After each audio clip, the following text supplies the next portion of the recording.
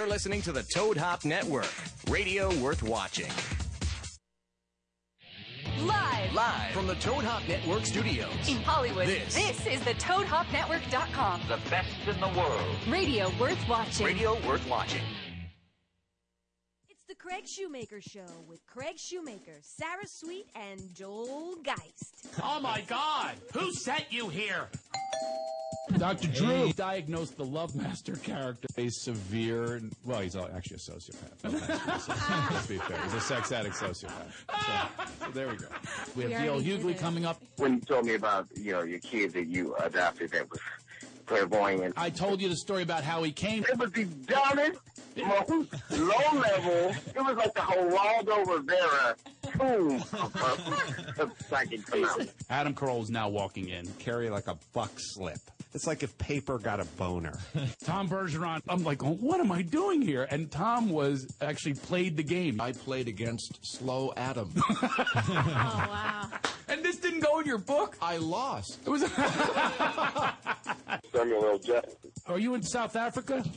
Yes, motherfucker, I'm in Johannesburg. He's in the Matrix. Uses your tits on a bull. Make sure to visit our website, CraigShoemakerShow.com. They left the part in. You had to include that. They included the is he in the Matrix? Samuel L. Jackson. Who is she talking about? Exactly. Well, we didn't know until I just said it. Just had to clarify that was Sarah saying that. That was Stefan, his first day producing. Ileana is working today. Already and it's your first day. I wouldn't want to be your first day today because I am completely ill-prepared for today's show. This could either be the worst show or the best show. That's not a good way to start. But, yeah, it could be terrible. I've been very busy. Because you got a haircut? Yeah, that's why. That's why. It takes a while. When you get a haircut, there's a whole planning, preparation. And who do you go to, and you have to drive there and all. No, it's not the haircut. It's. I did do that yesterday, which I fit in. Did I ever tell you the thing that they always say to me? Shoe. People call me Shoe. Yeah. Why do when you can overdo? Because I overdo things. Oh. Why just do when you can overdo? How'd you overdo the haircut? Well, yesterday, I fitted in among a business meeting. I drive into town.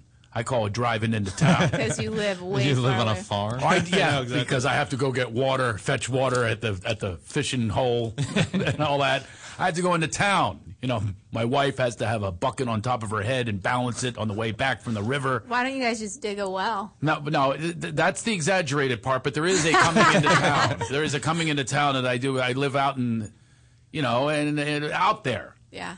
It's a different area code, and I have to come in. It's a 25-mile commute.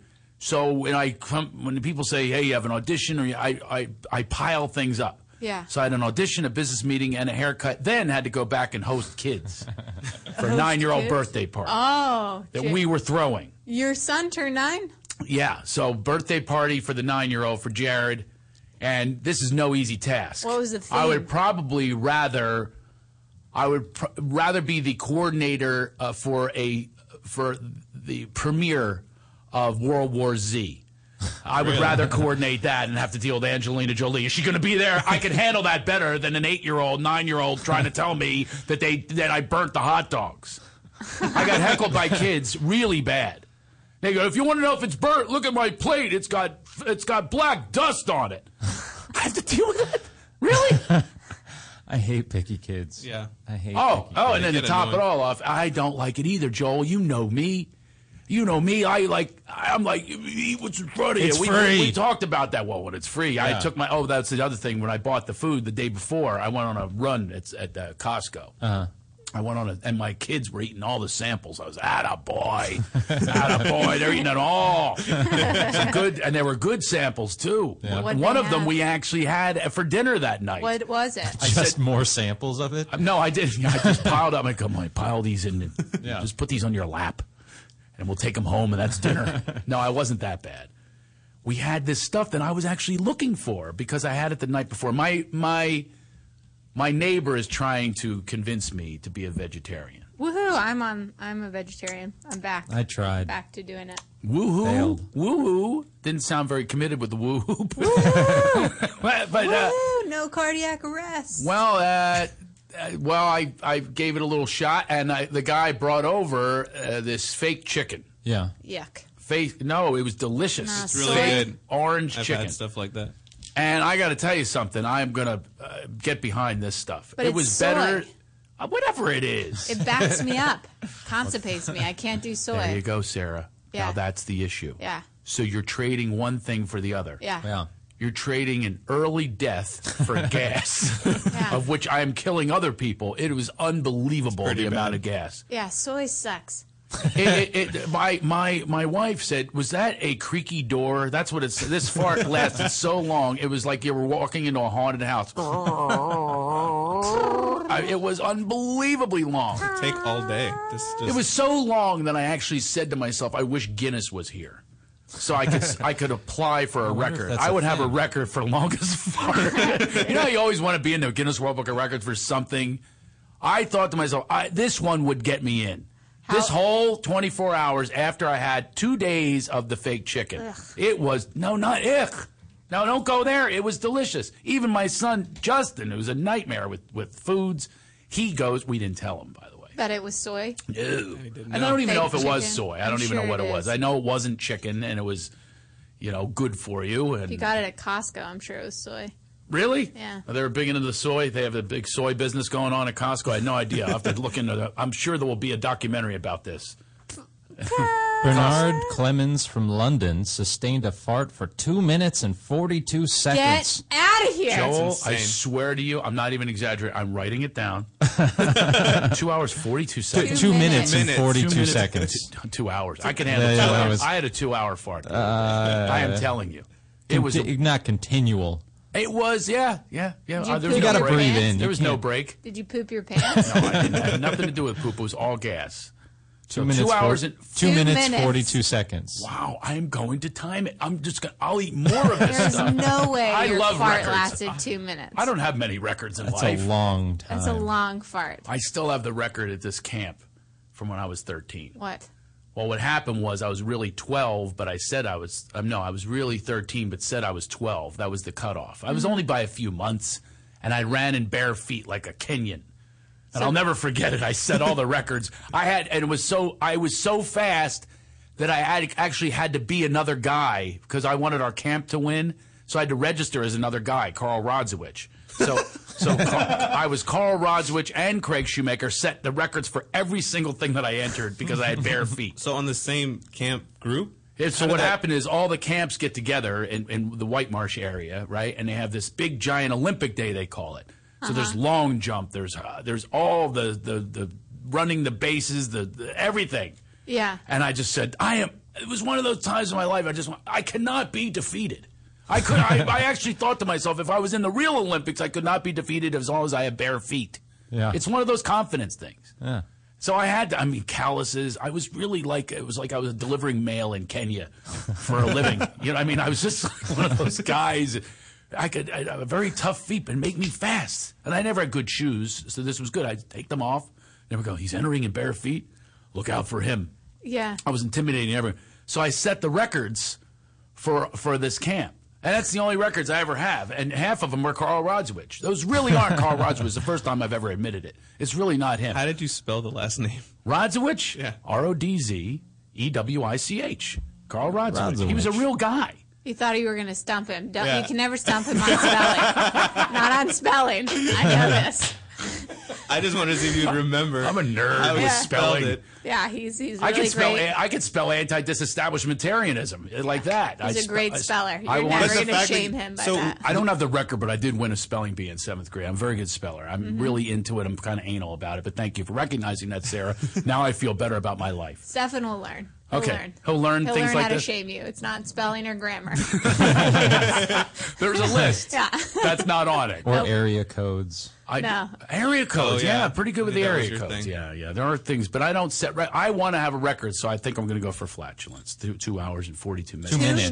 2 minutes. 2 minutes. 2 hours. I keep saying 2 hours. But go big. I mean, Yeah. Go 2 big. hours. Half-hour mark. Set your sights big, Craig. I think that this is the case with a lot of people. It's human nature that you want to be like really great at something, and unfortunately, some people take a bad path. Some people think that I'll kill someone and therefore I will be known. Sure. Which really offends me. They had this guy on the cover. I open up my news today on, well, it just opens up for you in my old school AOL. Yeah. And the news, the first thing in the news, poof, has that terrorist again from Boston. Right? Yeah. It's got a picture of him. It looks like a nice guy. And I'm going, wait a minute. This is the guy that killed people. And they're just going to keep putting up a new photo of him. It's like he went on a modeling shoot. Yeah. It's unbelievable. This guy's got more press and more publicity than all the talented people Then the out there. victims, too. Yeah, I'm a guy that can fart longer than anybody. I should be on there. That's what I want. But that's what I think that the media should contemplate before they Doing an article before they on make your stars out of. Yeah, that's out true, of- because they're still even talking about the guy that killed those people in the Dark Knight movie theater. Oh, They're yeah, still well, they bringing bring him up when they want to talk about, mass shootings and stuff like that. Shouldn't even know his name. I won't even allow this show to say anybody's name who are killers. Okay. That's right. I had this whole bit about Charles Manson. Now, there is a statute of limitations. I will allow Charles Manson. You can't talk about Charles Manson. A fascination of mine, actually. I read the book. Oh, really? Yeah, Helter Skelter. Why is it fascinating to you? I don't know. Should we explore? Maybe. Okay, why would that one be fascinating? Well, I have one reason. My father is very similar to him. No, I don't mean that in that way. I didn't mean in that way. How? In what way? Dummy. The charismatic personality with women? My father, I actually learned from the Helter Skelter book how my father did it, how he acquired how he, what's the word for it? Got all his whores. Whores? Yeah. Not whores. The harem. I can't think of the right procured? word. Procured. How he procured all of, he has a number of women that live on the ranch. And just like Manson had, by the way, at a ranch, the Spahn Ranch, that's where they lived. Yeah. And He had a harem? Who? My Manson? father? No, Manson. Of course. He had lots of I ladies. know nothing about him. Okay, I will tell you. All right. Okay, Charles Manson, 1969, I believe this is. Craig also has a photographic memory, too. It is true, yes. So I have a photographic memory. I can remember the ranch that I saw photos of it in the book. Yeah. I could tell you what the Leslie Van Houten looked like, hair parted in the middle. She was one of the harem. He didn't call it a harem. My dad does, though. Yeah. One of the funniest moments of my life was I was getting a tour of the Poconos, and the guy thinks I'm this Hollywood comedian. He's giving me the treatment. I got the limousine and the big room. He's there. And I hadn't seen my dad in years, and, he runs this Pocono Adventures on Mules, and I'm there playing Caesars in the Poconos. Caesar's Palace? Yeah. Well, they have a Yeah. Caesars in the Poconos. Yeah. So the guy's going, oh, come over here, Mr. Shoemaker, over here. You got your racquetball court. If you're in the mood for racquetball, you got that there. And you got that, the quoits. Do you know what quoits are? Oh, quoits are a lot of fun. He's giving me the whole tour of the place. We got to play quoits over there. We got volleyball. I know you don't have anybody with you, so no volleyball partner. So he's giving me the whole tour. And he goes, oh, my gosh, look at that. There's A.J. Shoemaker and his harem. What's that nut doing here? And he had no idea. And I got to say, two and two I got to together? say these words. That's my dad. And my dad, who I hadn't seen in years, walks up. He goes, hey, dummy. Hey, look at the cheese tray. He stole my cheese tray, the complimentary cheese tray. He takes my cheese tray back. He goes, the girls back at the ranch don't like this. It's got Gouda. He takes my cheese tray. But he takes it back to the ranch. Hard to keep a harem entertained. Exactly. So even the guy in the Poconos giving me the tour called it his harem. My dad called it his harem. Called his harem. That's what it is. It's like he's a mother-daughter. He's got this one, that one. They all came from all different backgrounds. Now, here's what they had in common. This is what I got out of the whole cult thing, if you could call it that, by reading the Manson book. Now, this guy obviously my dad's not a bad guy. He doesn't take it the bad ways. It depends who you're talking to, but he runs mule rides. Manson had other businesses and things like that. Now, how did he get the women? Does anybody have an idea how people, the charismatic guys, do this? And how they get these communes of women that basically look at these men as a guru, as their answer. How do they get them to come to them? Does anybody know the common denominator? This is what I found out in the Manson book, Helter Skelter. Daddy Anybody know? issues. Daddy issues. Exactly. That's Well, what very I was gonna good, say. Steph. I was going to say that. Very. But I didn't want to be cliche. Yeah. I didn't want to be obvious. I feel like I'd be a victim of his. So this is how the prey happens. This is what happens is vulnerable women are approached. And almost like a fake psychic, they'll say, you have problems with your father, don't you? Now, even if the first 5 say, no, I don't, get out of here, the 6th one's going to go, how did you know? Oh, I just know. And that they become the answer. Did your dad really do that? Was that his opening line for like? Well, he every didn't do it woman like that. He go, hey, you look good. I remember one time I visited him, and I was 17, and he took me. He's always, it was always about work. He would never just hang with me, and that was when I was like trying to, and getting, women myself. And we went around this. It was always like some sort of a convention. So we're going over this convention looking for mule tack, looking for mule parts or whatever it was for the mule parts. I don't know what it was something that he was a plumbing thing. I have no idea. So we're going around and they have these little booths and we had a competition. They don't want you. You're young and dumb. They want experience. Now watch how I work. So then we go up to this one. I'll never forget it. And, she actually, and he's standing there with one of the harem. She wanted him. She totally wanted him. Didn't want anything to do with me. She would have quit her job right on the spot and gone with him. I've never seen anything like it. Wow. That's bizarre. Yeah, he'd just work him. He'd go, hey, this little small, how you doing? Hey, you like doing this? Yeah, okay. That does not seem sexy or appealing at well, all. I'm not You must doing it know well. who to plus, target. And plus, you know me. And you're looking at me going, I don't find you appealing at all because you're seeing Craig Shoemaker in it. You're not seeing him. I could do the face. I could do the face. Yeah, do it. Yeah, you're going to think it's disgusting. No, I'll do it anyway. I'm going to do it anyway. All right, just great. as an experiment, okay, Sarah? Okay, I'm just let's going to do it. try Let's do because I know this. you're going to go, I don't get it. Take a risk. Hey, how you doing? You look beautiful. Hey, look at hey, Craig. Look at the eyes on her, like a deer. Like a doe. You got doe eyes. Yeah. You like riding? I'm asking you. Do you like riding? What? Riding what? Oh, animals. You like riding animals? I have ridden a horse. That's all I've ridden. Yeah. Only once. Yeah. You're kidding. She only rode once, dummy. See, I'm next to him. Yeah. She only rode one. You only rode a horse once? Yeah. Oh, you're missing out. Nothing like how you would feel riding an animal. How would you feel? What kind of animal? Oh, big animals. Big. Yeah. Is this a penis reference? Is that what he's doing? That's what I think he's alluding to. Would you stay in character? Yeah. I have my buddies here next to me too. My bad. There, I think we should go.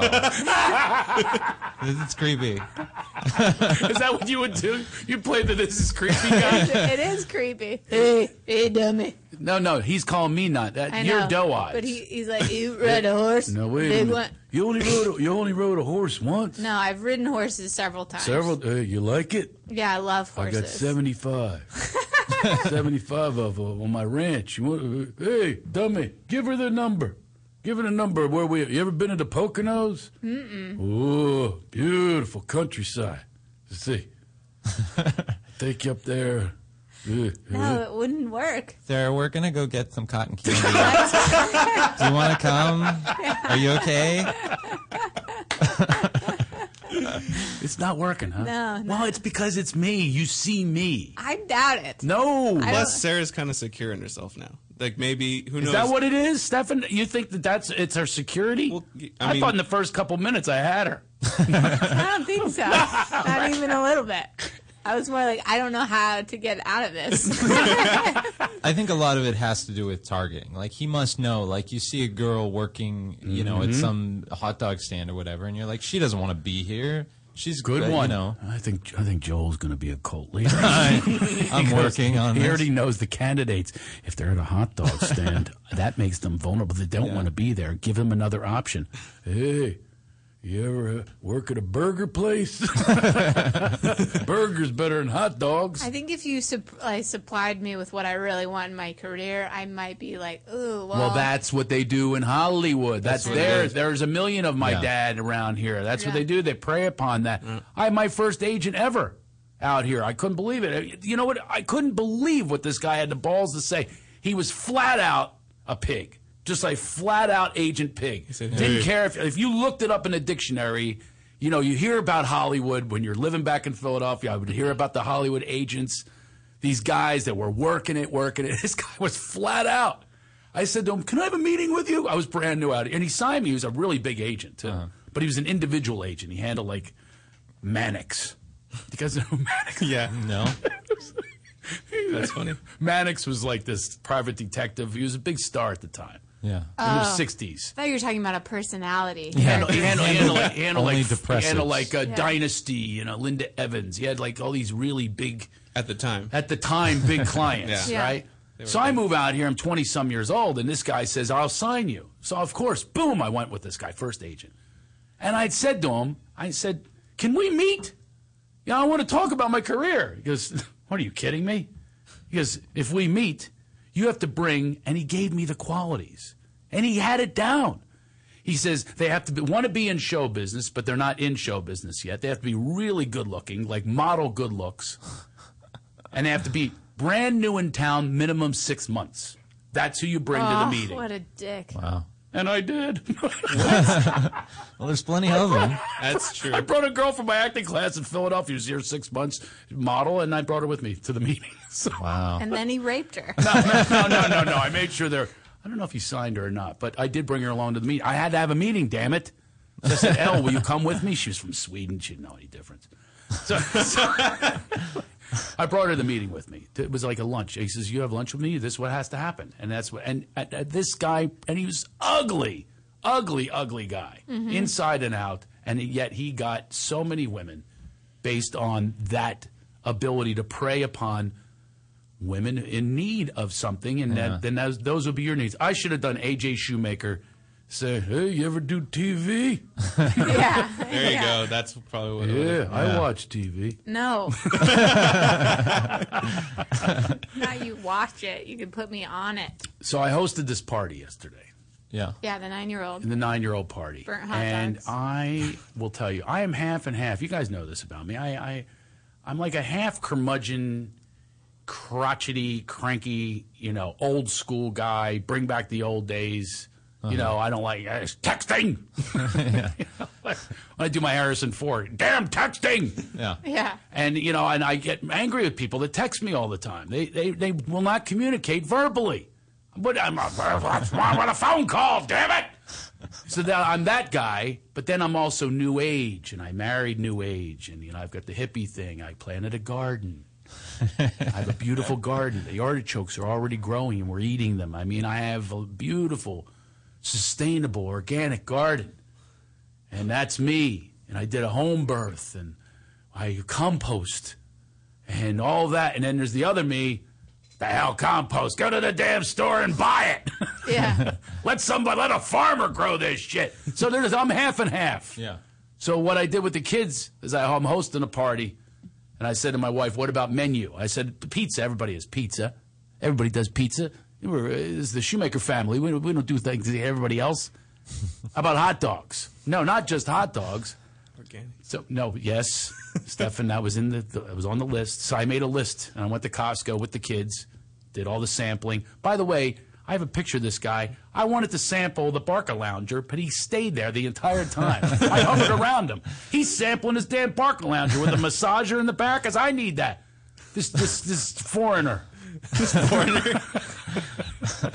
See, I'm both. Yeah. Yeah. Now, the other me is like, I think he might have come from somewhere other than my hometown.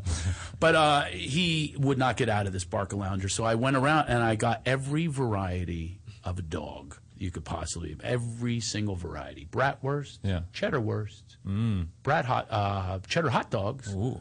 tofu Sounds hot good. dogs, vegetarian hot dogs, kosher hot dogs, regular hot dogs. How many kids are How coming to many this party? did you buy? Now, yeah, see, that's my problem. I am an idiot trying to appeal to these kids. And then what did I do? I hired the gym teacher, and he's running them on, chase the flag or whatever, capture the flag, and they're all having a blast. I went out there like a waiter. Like a kiss-ass waiter with a list of the kids and said, which would you prefer? And I'm going through the list, and every one of them goes regular. And they looked at me like an idiot. I'm trying to appeal to the parents, and the parents never came. Not one parent was even eating a hot dog. I thought they'd be so happy going, I would love turkey. I forgot that. I had turkey dogs, too. Yeah. 7 different varieties of some sort of doggy thing. How much total do you think you had? Huh? How many total hot dogs do you think you had? Oh, total of actual dogs? All hot dogs. Or the variety. I had 7 varieties. But then how much, totaling, multiply that times. So probably I probably had 100. 100 of the actual dogs. Yeah. I think I even forgot some. I would ask them, and almost every one of them. And so now I realized that I didn't have enough of the regular dogs. Regular, that's all they wanted. All they wanted was regular dogs. One pack I thought these California spoiled ass kids would say, "Oh, do you have any tofurkey?" This is what I was ready for. I thought they'd have a tofurkey.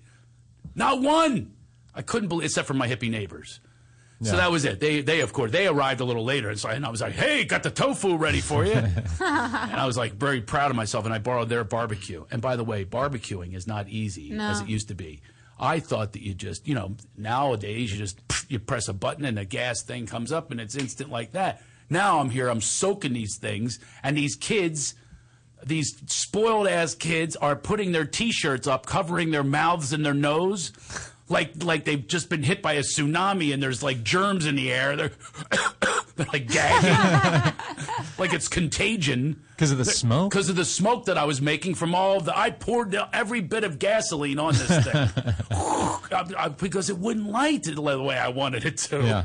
So I didn't trust. You have to trust that they're actually going to burn. These embers are going to burn one another, and they're going to mingle. And they're going It takes a while. It does, but I didn't have the patience. So I'm lighting it up now. I literally went to the school and I took papers out of trash cans, and people, literally, teachers were going, "What are you doing?" Like they thought I was doing something illegal. They were going, "What are you doing?" And I was pulling papers out so I could put them into the charcoals. Yeah. So now I've got burning papers which have toxins on them. Yeah, who knows what's on Crayons, who the hell knows what's on them. I'm burning this. Everything's lighting up, and it's not going well. Now I put the dogs on too soon, and I used the entire briquettes. I used them all. So it means it's just piled high with burning. So what did I do? The second these dogs went on there, just lit up. I'm like trying to put the fire. Now the kids are lining up. I want the first one. I want that one. And they're like pointing. I'm going, back up. Back up. So now I'm like ordering them around. And the couple parents that were there are going, I thought he was a comedian. It's not very funny. It's not funny. He's mean. I'm back up. Because the kids are like, and there's one who wants to help.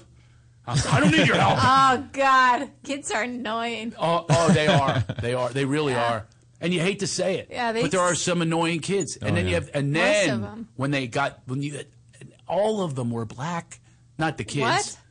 Hot dogs. Didn't sound right. I went from kids to all of them are black. We're so annoying. No, those annoying black.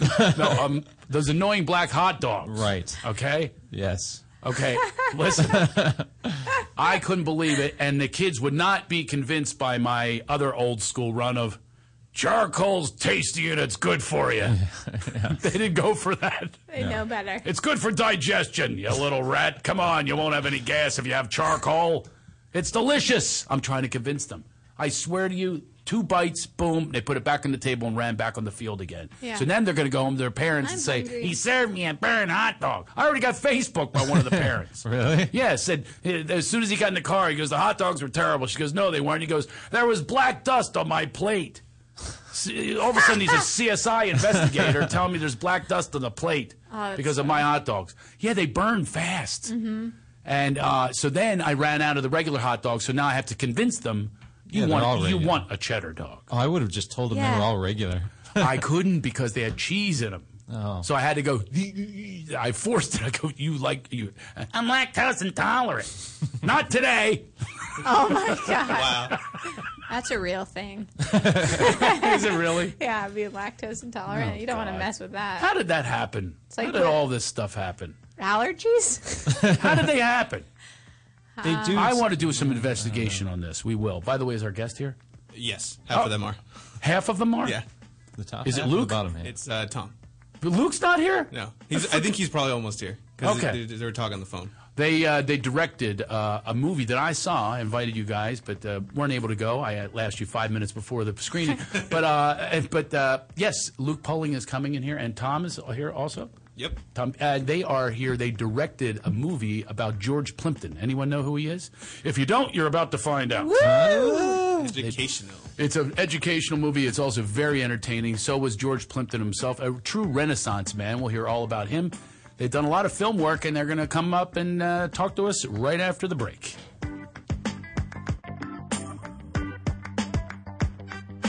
You're listening to the Toad Hop Network, radio worth watching. What's up, Toadheads? Hey, make sure you check out the Toad Hop store on ToadHopNetwork.com. It's a great way to support the network. It helps continue to bring you quality programming. Quality programming, my ass. Can you see I'm recording you? Oh!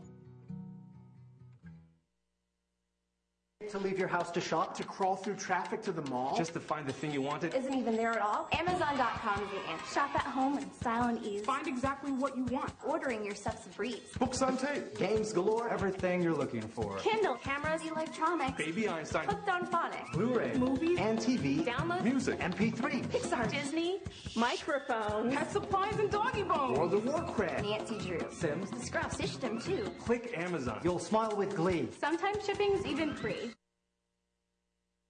Hey, Toad Hop listeners, this is Josh. And this is Ross. From the Josh and Ross radio show. program. It's on live every Tuesday night from 7 to 9 Pacific time. And what would you say this show's about, Ross? Well, I think it's, two male perspectives. Very strong male perspectives. Strong male perspectives. I come from one point of view, and you come from the complete opposite end. Yeah. And somehow we meet in the middle. We also give advice to the callers in a segment we call He Said. He Said. If you didn't listen to it on Tuesday, if you missed it, go back and watch the show on ToadHopNetwork.com or download the audio from iTunes. And while you're there, subscribe, leave a comment, and rate the show. That is just our way, us saying, get into the show, bitches. Hey, but look at now, just behave a little bit. That's about as behaved as I get. But no need to call anyone a bitch. Yeah.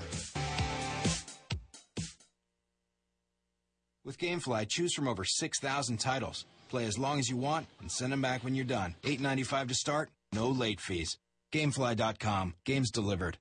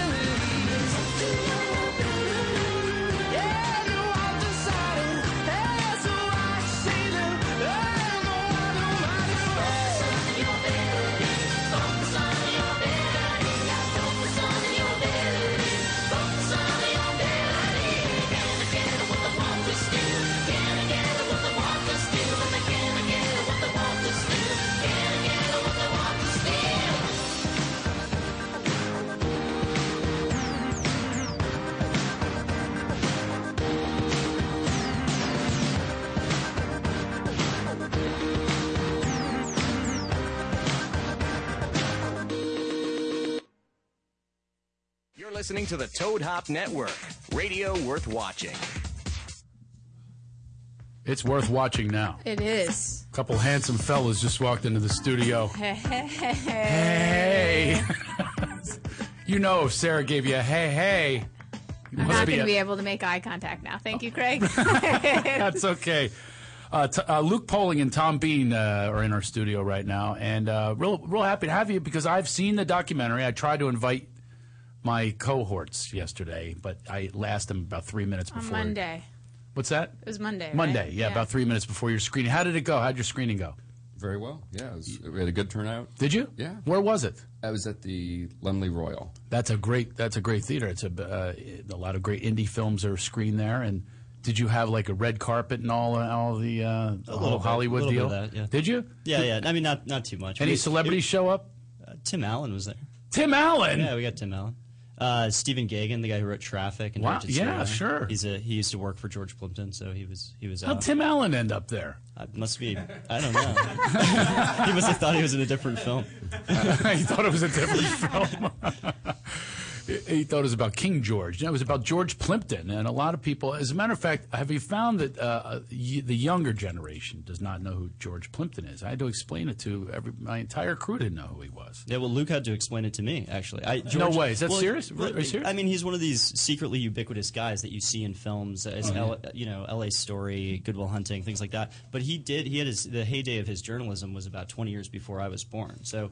I kind of knew who he was, but not the real scope of who he was, and so. You knew him as kind of a character actor. Yeah, Good Will Hunting, exactly. A nice part in that. But I knew that he was a magazine editor, but I didn't know really what the scope of that work was. The way I knew him as a kid was I always knew him as being like a Renaissance man, and he would try these Walter Mitty-ish. You probably don't know who Walter Mitty is. Right, Stop Sarah? Can you just keep it to them? Can I just check on? I have to check in. You're the pulse of society. That's why you're here. Sometimes you have to reflect back to me. He's just trying to make me look stupid. That is not Sam true. Jackson was in The Matrix, so that was in our entrance.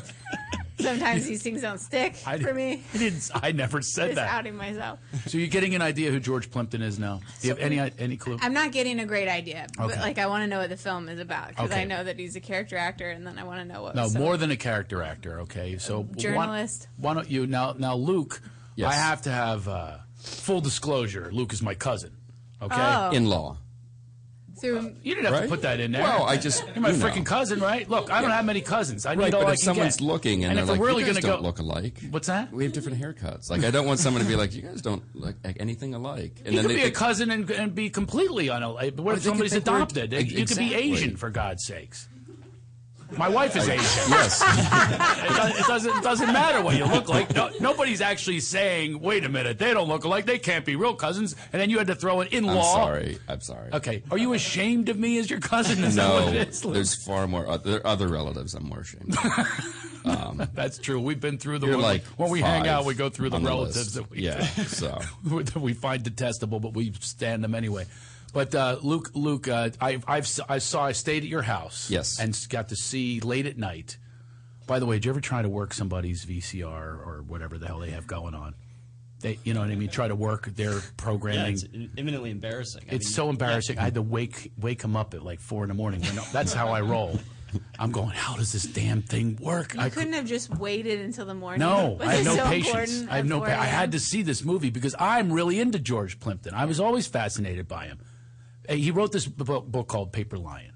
Yes, and so his thing was he had 2 jobs. He was the founding editor of the Paris Review, which was this big literary magazine that's still going. It's 60 years old, which is impressive in itself because literary magazines last about 6 months. And they first published Jack Kerouac, Philip Roth, T.C. Boyle, David Foster Wallace. Yeah, Jeffrey Eugenides, The Virgin Suicides, Bright Lights, Big City was first published in there. The Basketball Diaries, Miranda July was first published in there. John Hodgman, V.S. Naipaul, who's a Nobel laureate, Nadine Gordimer, who's a Nobel laureate. Tons of people. So he had this great eye for young talent, and he'd publish them. And he'd do more than that. He'd publish them. He'd connect them with book editors. He'd throw parties. He would make them important, and then their careers would just take off. Like Goodbye Columbus, which was Philip Roth's first novella, was all published in its entirety. in the Paris Review in, I think, 1958, and it won the National Book Award, and then it was made into this big film with Ali Larter. Not Ali Larter, what's she called? You ever hear those? Ali McGraw, sorry. You always hear about those New Yorkie parties, with the intellectual elite.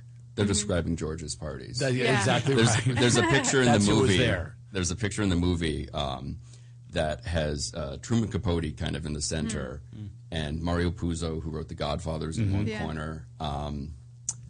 Gore Vidal. Gore Vidal, Terry Southern, Ralph Ellison, Peter Matheson. They're all in one Andy picture. Warhol. I mean, he went to a couple parties. Yeah, of course. He supposedly painted on the wall in the living room. Yeah. Well, that's what they would do. They would host these parties with all of the top, and they would help one another, basically. And it's almost like a promotion. Yeah. If you get invited to one of these parties, it must mean you're something, and now I'm going to go read your book. It's all an illusion. But they're not. These are some of the greatest writers and artists of our time, and George Plimpton was right in the center of that, and he was basically discovering a number of them. Yeah, he was. And helping promote them and get the word out.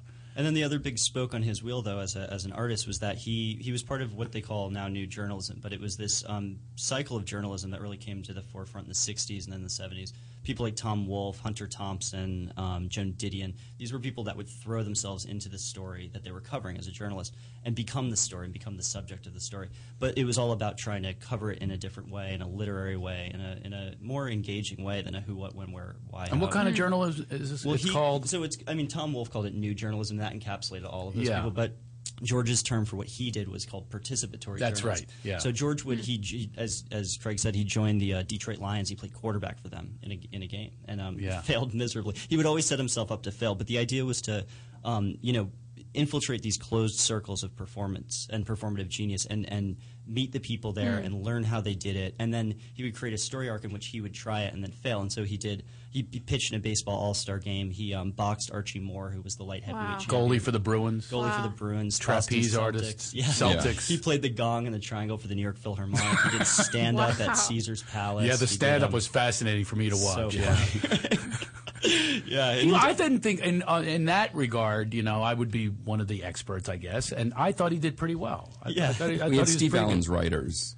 and they most likely probably spiked it a little bit and didn't give him a material. But that's the one that supposedly was the most upsetting to him because he thought one of the ways he kept this magazine going for so long was to go out and do kind of public speaking and lectures and such. And so he thought going up on a stage and telling jokes that'd be easy. I can engage with an Of audience. all the things, that would be the easiest. Exactly. I would think goalie would be. on that whole list, I would think goalie would be because basically a goalie is taking up 3/4 of the goal as is with all the pads and everything. Yeah, but you need to be able to stand on skates. Okay, I've got that. Well, I still say that's the easiest one. George wasn't. He couldn't stand on skates? No, it was difficult. And what kind of an athlete was he? Because he did a lot of athletic. Playing for the Celtics. The fact that he could even participate enough to fail meant that he was a pretty good athlete. But the thing is, he was doing these he was 50 years old when he played goalie for the Bruins. So, right. It wasn't like he came out of school and he did the Yankees when he was probably in his late 20s, maybe early 30s. Oh, really? That's when that was. Yeah, those were. And he did pitch, didn't he? Strike someone out? Yeah, well, he got Willie Mays to pop out. Wow. And Willie Mays, by the way, is a Hall of Fame athlete. One of the best baseball players ever. And George Plimpton pitched to him, and he got him to pop out. Wow. What's pop out mean? Pop out. I love that it means he didn't do well. He got out. It's like a remedial podcast. We have to go through. You can't make any assumptions. There are no assumptions that can be made, starting with the subject of your documentary all the way down to what's a pop-up. Well, this is why Willie Mays I was surprised about to begin with. No offense. Do you know Willie Mays is? No, but I try fake it. Okay, no, you don't have to fake it. This is perfect because, but I do recommend this documentary on many levels. I loved it. Well, tell us how you two came together. Yeah. And how you went about putting this 4-year. 5 years. Wow. 5 from when we started to now. From the moment you met. We'd met before. Okay. Tom had written together and done a couple scripts and had kind of talked about doing a documentary. Tom had worked on one that hadn't come to the kind of finishing line like this one has. And we were kicking around ideas for what would be a good documentary, and as a Plimpton fan and a Bruins fan, I read OpenNet and years ago, and when we were kicking around ideas, I said, well, what about Plimpton, as I saw my copy of OpenNet on the bookshelf, and we both kind of paused and were like, yeah, hasn't somebody done this already? And we said, well, he wasn't afraid of cameras, so there's got to be some footage. Oh, yeah. No kidding. Not knowing what we would be getting into. I mean, some of his detractors would say that not only was he not afraid of cameras, but that he was self-seeking for attention, right? Hang on 1 second. Yeah. This sounds really weird, but can you put money in my meter, Stefan? Not that I'm not with you completely, guys. How about there's a credit card in there. Oh, my God. What is wrong? I'm freaking out. I don't want to Do get a it in the ticket. break. I don't want to get a ticket. Luke knows how cheap I am. I stayed at his house instead of a hotel, And for that's God's why sake. he This said big- the in-law comment. This big. Oh, I was one of the in-laws that he's By the trying way, to avoid. do you guys validate? Who do I give my card to get that punched? No, we don't. This is $8, my friend. But I'm all not the seeing movies that that you're again. going to sell after being on this show with There we go. 90,000 people listening to you. There we go. I just didn't want to. I did not want to pay this ticket. I hope he's going to do that right now. But anyway, I'm so sorry for interrupting. Yes. I know exactly where we were, though. Perfect. Okay. Where were we? I earmarked it. Okay. You two you wrote together. Yes. And you've already met. And George Plimpton, you thought would be a great topic for a documentary. You get together and you say, neither one of you had ever done a documentary. Is that correct? No, yeah, I had. Directed? No, I'd produced one. That's what I mean. Yeah. Okay. Yeah, so I meant yeah, direct. exactly. Okay, Yeah. Sarah, don't be late. I'm sorry. Did you hear a little That's laughter? not technically what they were talking about, but when they were talking about all the footage. They were that talking you about had. that as well. Okay. All right. Thanks for being the stenographer. Okay, I'm glad we have. I thought she was a co-host, not a stenographer. She's like pulling the paper out, going, we left off the part. Thank you, Sarah, for clarifying. Will the court read back the transcript? I will rebut the transcript, for God's sake. Okay, We're going to so strike that from the record. strike it. Strike it. So here's where we were, according to me. Can I approach the bench? So we're just having a little private confab. What do they call that when you have to go back? Not voir dire. What do they call it when you go back and just a private session with the judge? I can't Chambers. remember. Yeah, let's go to my chambers. So we're in the chambers now, and you two. So you hadn't directed, and you hadn't directed, Luke, as well. I had done a couple short films. Short films. And so when we hit on this idea for Plimpton, first thing we did was get in touch with Sarah Plimpton, George's widow, and wrote her a letter and said, we want to make this movie. And I don't think we laid out our qualifications or lack thereof. You did. I Had don't she ever think been? that came Had up. she ever been approached before? I'm sure she was. Yeah, some studios I think had. And she let you little neophytes come in. I don't think she thought we'd actually get it going. Let me tell you something. Even getting on my podcast, these are the shortest bios I've ever seen in my life. If you weren't my cousin, you wouldn't even get on here, let alone do a documentary. I'm just kidding. No. It was a joke, fair Luke. enough, You should fair know enough. me by now. Well, I think George You worked on The Departed and Fog of War, which I love. George billed himself as the consummate amateur, and I think that Sarah and the whole Perfect. family thought that we were, our enthusiasm, our optimism, our desire to just kind of do it bare bones, like get the footage, digitize the footage. I was living actually with Luke and Mandy before they were even engaged. I was living in LA and we decided to start it, and I said, all right, let's go to Boston. And I just crashed. I can't help but think I kind of took the wind out of your guys' sails when you were moving in together. Because I'm sitting there on the couch, like, Here's Tom, just hanging out. Here's Do you Tom. mind if I just watch TV? Becomes What About Bob? It's like, what about Tom? There's Hi, Tom. Yeah, and So- you were in the apartment. It's not a huge apartment. Here's the bathroom. Here's our guest room. It was the This is guy on the Tom. couch, right? Yeah. And they also had like this low ceiling thing where everybody It was like whacked. 6.5. How many times did you whack your I head? mean, many times. Just one weekend, I Yeah. had 6. 6 lumps on my head. Yeah. So, but of course, you wanted to really immerse yourself in your work, and now did you give her an outline of a script? Because I'm sure one of the concerns of his widow would be that you would have to properly approach this, and have respect for the man and so forth. Not an expose necessarily. I'm sure she was very sensitive to that. Yeah. Well, I think the way you do a nonfiction film is that you kind of it develops. You discover the story as you make it, and so it's not if you're approaching a nonfiction film knowing how it's going to turn out. I think that you're not really making a nonfiction film. You're making an essay. You're looking for like pieces of an argument that will you can retrofit to your previous perspective. But I think the way most documentarians and nonfiction filmmakers approach a subject is to learn about it. And so, we wanted to go and meet all the people that he knew, his family, immerse ourselves in his life, and have it slowly develop. That's fun, too. It's a whole lot of fun. You must have been just having a blast finding out. I mean, I found out just from watching the documentary, which not all of the footage or stories obviously even end up. Probably 1/100th ends up in there. You two have knowledge about George Plimpton. There could be five more films. I don't want to get you started on Tom living on your couch again. Right. But still, there's a lot that wasn't included. If you just put the lid back on the orange juice, we'd be good. But we always joke that we could make like a 15-hour movie. You can make a 15-hour movie, of course. There was one thing in there that I didn't realize. What's not in there, I actually found out from you personally, that Martha Plimpton is no relation to. Yeah, sorry. So Martha Plimpton's she's a Carradine. She's like Keith or Neil. Yeah, that's what's really interesting. Do you know who Martha Plimpton is? Nope. Now, this is more your generation, for God's sake. The Goonies, anyone? Oh, yeah. Goonies. Who in the Goonies? Is she in... Huh? Martha Plimpton was in the Goonies. She was in Parenthood. Yes, Joel? Yeah, she's now in the show. I really thought she was related. No.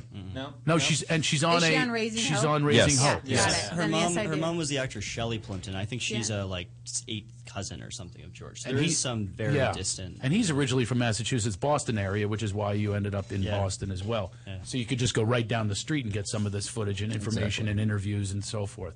But that was one thing. I found that out from you, though. That's not in the film, It's not in the film. Because everyone always thought that was, I thought, nepotism. I had no idea it really was nepotism, but it was a Carradine that she was. You're right, yes. Yeah. So, different coattails. And what did you find to be the most fascinating piece of information that did end up in the film that you were just blown away by? I don't know. There's a couple things. I mean, there's George was good friends with the Kennedys. He was in the same class at Harvard as RFK. Wow. And was standing next to him when he was Hold on shot. 1 second. I know who Robert Kennedy is. Just wanted to make sure. Sorry, Luke. I saw her. She looked like she just for a second. Ralph. That's why I didn't abbreviate to RFK. So. That part was a joke, Sarah. Okay, that part was a joke. All right, she won't even look at me now. God. She's staring right at you guys. Before I couldn't look. Okay, so he was roommates or not? He went to Harvard with RFK. Right, and he possibly dated Jackie, is what his brother said. When they're teenagers, and again to kind of put him into context on how big he was at the time, he was campaigning for Kennedy, which I don't think a writer today could go out and hit the campaign trail and anybody would really care or show up. You'd have to be J.K. Rowling or something. Yeah, exactly. He would stump for Bobby. I mean, he was that famous. Well, he was there when he was assassinated. And he was right next to him and fought Sirhan for the gun. And that was one thing. Did you? Wow, I didn't know that. Yeah, Sirhan is the guy who shot Kennedy, right in cold blood, and he was surrounded, and they had to wrestle the guy. I had no idea it was actually Plimpton himself. That's amazing. Yeah, it was Plimpton and a couple other guys. And Rosie Greer, was that the other guy that was there? He was a football player. Yeah, Rayford Johnson. Rayford Johnson, who was the decathlete. There was some other, I forget, I'm blanking his name, but it was like a firefighter, someone who was, regardless. Yeah. So George was one of the guys, and he we have these photos of him diving on the gunman, and one of the coolest pieces of archival material that we found was actually from Los Angeles. Were you about to tell the story? Yeah, sorry go ahead. Okay, sorry. Anyway, so I know it. Yeah, we had found this. There was a couple biographies of Robert Kennedy, and about the assassination, there was this photograph of George wrestling with the gunman, and it said, the L.A. County Archives or something like that. And so Luke had called them up and said, "Hey, we'd love this photo, and kind of what else do you have?" And they say, "Well, we've got this police deposition recording from that night of Plimpton. It's on a reel-to-reel, but if you pay us, a nominal fee, we'll send it to you." It's like $5. Yeah, it was $5. Yeah, so they emailed us an MP3. We need some donuts for the guys here. Exactly. Yeah, pretty crazy. So we ended up with George's police deposition. So it's George in conversation with the LAPD. Wow. It's the middle of the night. He sounds pretty upset, obviously. And he walks them through the assassination of his really close friend. And so we have this. And it's great that we have it because George, George as a memoirist, he'd throw himself into situations, he'd do things, and then he'd speech about it, he'd write about it, he'd talk about it. And this was a really, obviously, for obvious reasons, a traumatic moment for him and something that he never really talked about. And so to have that... Never really talked about. He refused to never ever. talked about Really? it. Yeah. He did refuse to talk about it. So there's nothing in the yeah. film with him talking about this penultimate. I mean, this was like a moment in his life that you would think he would talk about the most. Yeah. Right. And he would not approach it Why not? at all. I It was, think it was the just source too hard to Yeah. get through. I always mean, wonder that about people when they refuse to blast through something or really process it. I don't, that always, and especially a journalist. You would think of all the people that this guy would probably be working on self. Yeah. Did he? Well, by I the don't way, know. did he go to a Maybe therapist? George would have. Did you find him to be self-evolved? I mean, was he that kind of guy, or was he talking about other people? Well, George was an extreme extrovert, and Mhm. I mean, he was an absolutely brilliant guy, and so you've got to think that he, was, he was a thoughtful person. He had to have looked in. Anything I would say really about that would be totally speculative. But I think in terms of Robert Kennedy, there's two things that I would say. One, perhaps he would just think it's impolite or weird for him to be trying to capitalize perhaps on his friend's And I could see you saying that, by the way, because Yeah. he was in that. He had those social graces Yeah, that a lot of this such a society graceful now person. doesn't have because we're outing people all the time, Right. And that he's the exact opposite. So I Yeah, can and the- understand and the other having thing that is that- integrity, basically. Absolutely. Yeah. The other thing is that, all of the other things he wrote about, he had very deliberately put himself in a position to do that as a journalist. He was on assignment. This is some crisis that happened in his actual personal life. And so I can see why he wouldn't equate those two as potential subjects for journalism. But it was great to get this audio. So we have George narrate the assassination in the film, which is pretty... You included that. Wow. Yeah. It was pretty... Yeah, you should pretty see the interesting. film. I mean, Yeah, it's, where can we see it? Yeah. Well, Good we're question. doing a screening tonight in Encino, at one of the Lemley theaters up there. It's called Lemley Encino something. Did I get an invite to that We one? should- Because I blew off the Well- other one. well- I don't get an invite. By the way, when Once I was saying in the burned. beginning, I'm an old curmudgeon when it comes to things like this. It's like, these damn emailers, just call me. So finally, I got a text from Luke. Hey, you're coming? Oh, damn it, I forgot because I wasn't called. So you're having one tonight, and can Tonight. people go? Yeah, absolutely. Just Whoa. if you go on the website, you can RSVP. But we're actually opening in theaters on Friday here in Los Angeles, and we're going to be at the Lemley Royal. We're going to be at the Lemley in Encino and the Town Hall thing in Town Center. Sorry, Pasadena. Congratulations. That's awesome. I feel so great for you. I mean, What's this the has been website?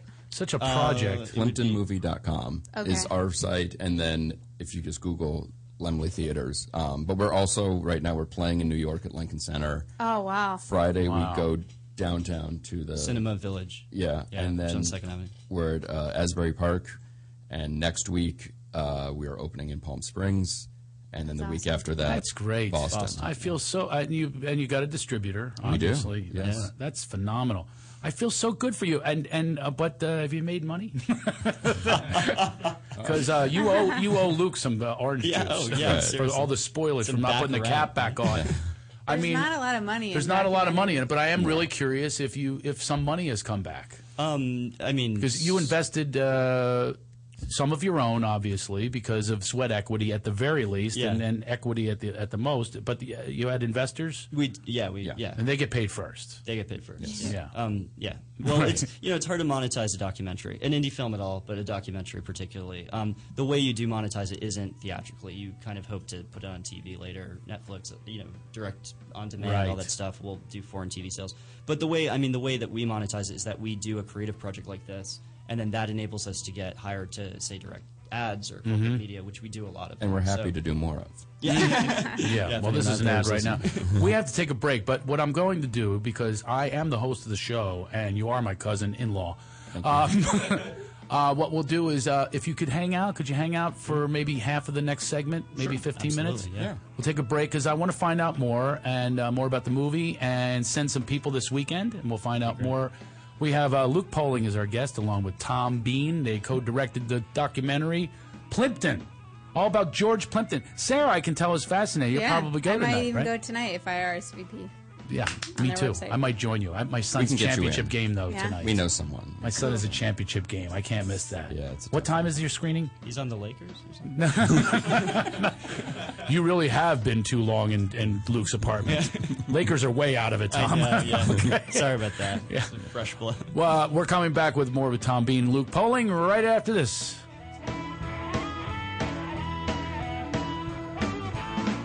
You're listening to the Toad Hop Network, radio worth watching. With GameFly, choose from over 6,000 titles. Play as long as you want and send them back when you're done. $8.95 to start, no late fees. Gamefly.com. Games delivered. Hey, Toad Hop listeners, this is Freddie Lockhart and Candace Thompson with What's Good, starring Freddie Lockhart and Candace Thompson. And we are a show that knows a little bit about a lot. We talk about hip-hop, we talk about other people who can't help themselves, and we talk about all sorts of things. Music, TV, gossip, you name it, we do it. Be sure to check out our show live every Tuesday, 6 p.m. Pacific Standard Time on the ToadHopNetwork.com. And if you miss it, go back and watch it on ToadHopNetwork.com or download the audio from iTunes. Don't be a jerk. Do it. While you're there, leave a comment and rate the show. It's very important, Candace. They have to leave a comment and rate the show. You know why? Why? Otherwise, we'll be on the bottom. And we'd like to be on the top, don't we? I know I do. Yeah, girl. What's up, Toadheads? Hey, make sure you check out the Toad Hop store on ToadHopNetwork.com. It's a great way to support the network and helps continue to bring you quality programming. Quality programming, my ass. Can you see I'm recording you? Oh! To leave your house to shop, to crawl through traffic to the mall. Just to find the thing you wanted. Isn't even there at all. Amazon.com is the answer. Shop at home in style and ease. Find exactly what you want. Ordering your stuff's a breeze. Books on tape, games galore, everything you're looking for. Kindle, cameras, electronics. Baby Einstein. Hooked on phonics. Blu-ray, movies, and TV. Download, music, MP3, Pixar, Disney, microphones, pet supplies, and doggy bones. World of Warcraft, Nancy Drew, Sims, the Scruff System too. Click Amazon. You'll smile with glee. Sometimes shipping's even free.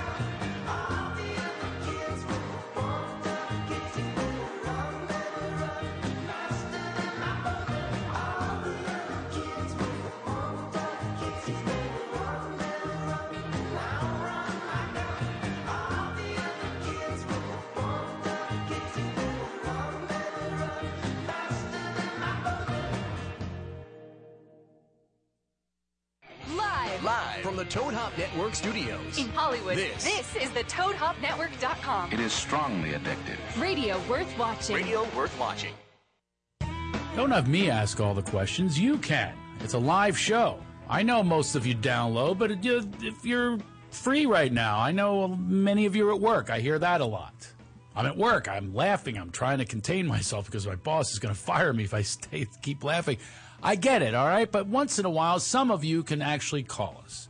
The number is 323-622-8623. That spells Toad. We're at the Toad Hop Network. Craig Shoemaker Show with Sarah Sweet, Joel Geist. Stefan is our new producer. Ileana has gone on to, she's the band leader of a new Telemundo show. If I could pronounce it, I'd say it. I could pronounce Plimpton, though. Plimpton is the documentary. Our guests are the directors, Luke Poling and Tom Bean. You're co-directors? Yes. That's who you call yourselves? Yes. And producers. That's how we introduce ourselves. Is that what you mean? Yeah. What's on the business card? That's what they say. We're friends and co-directors. Yeah, friends and co-directors. And how about producing? You also produced it? Mm-hmm. Yeah, we wrote it. We shot it. How about editing?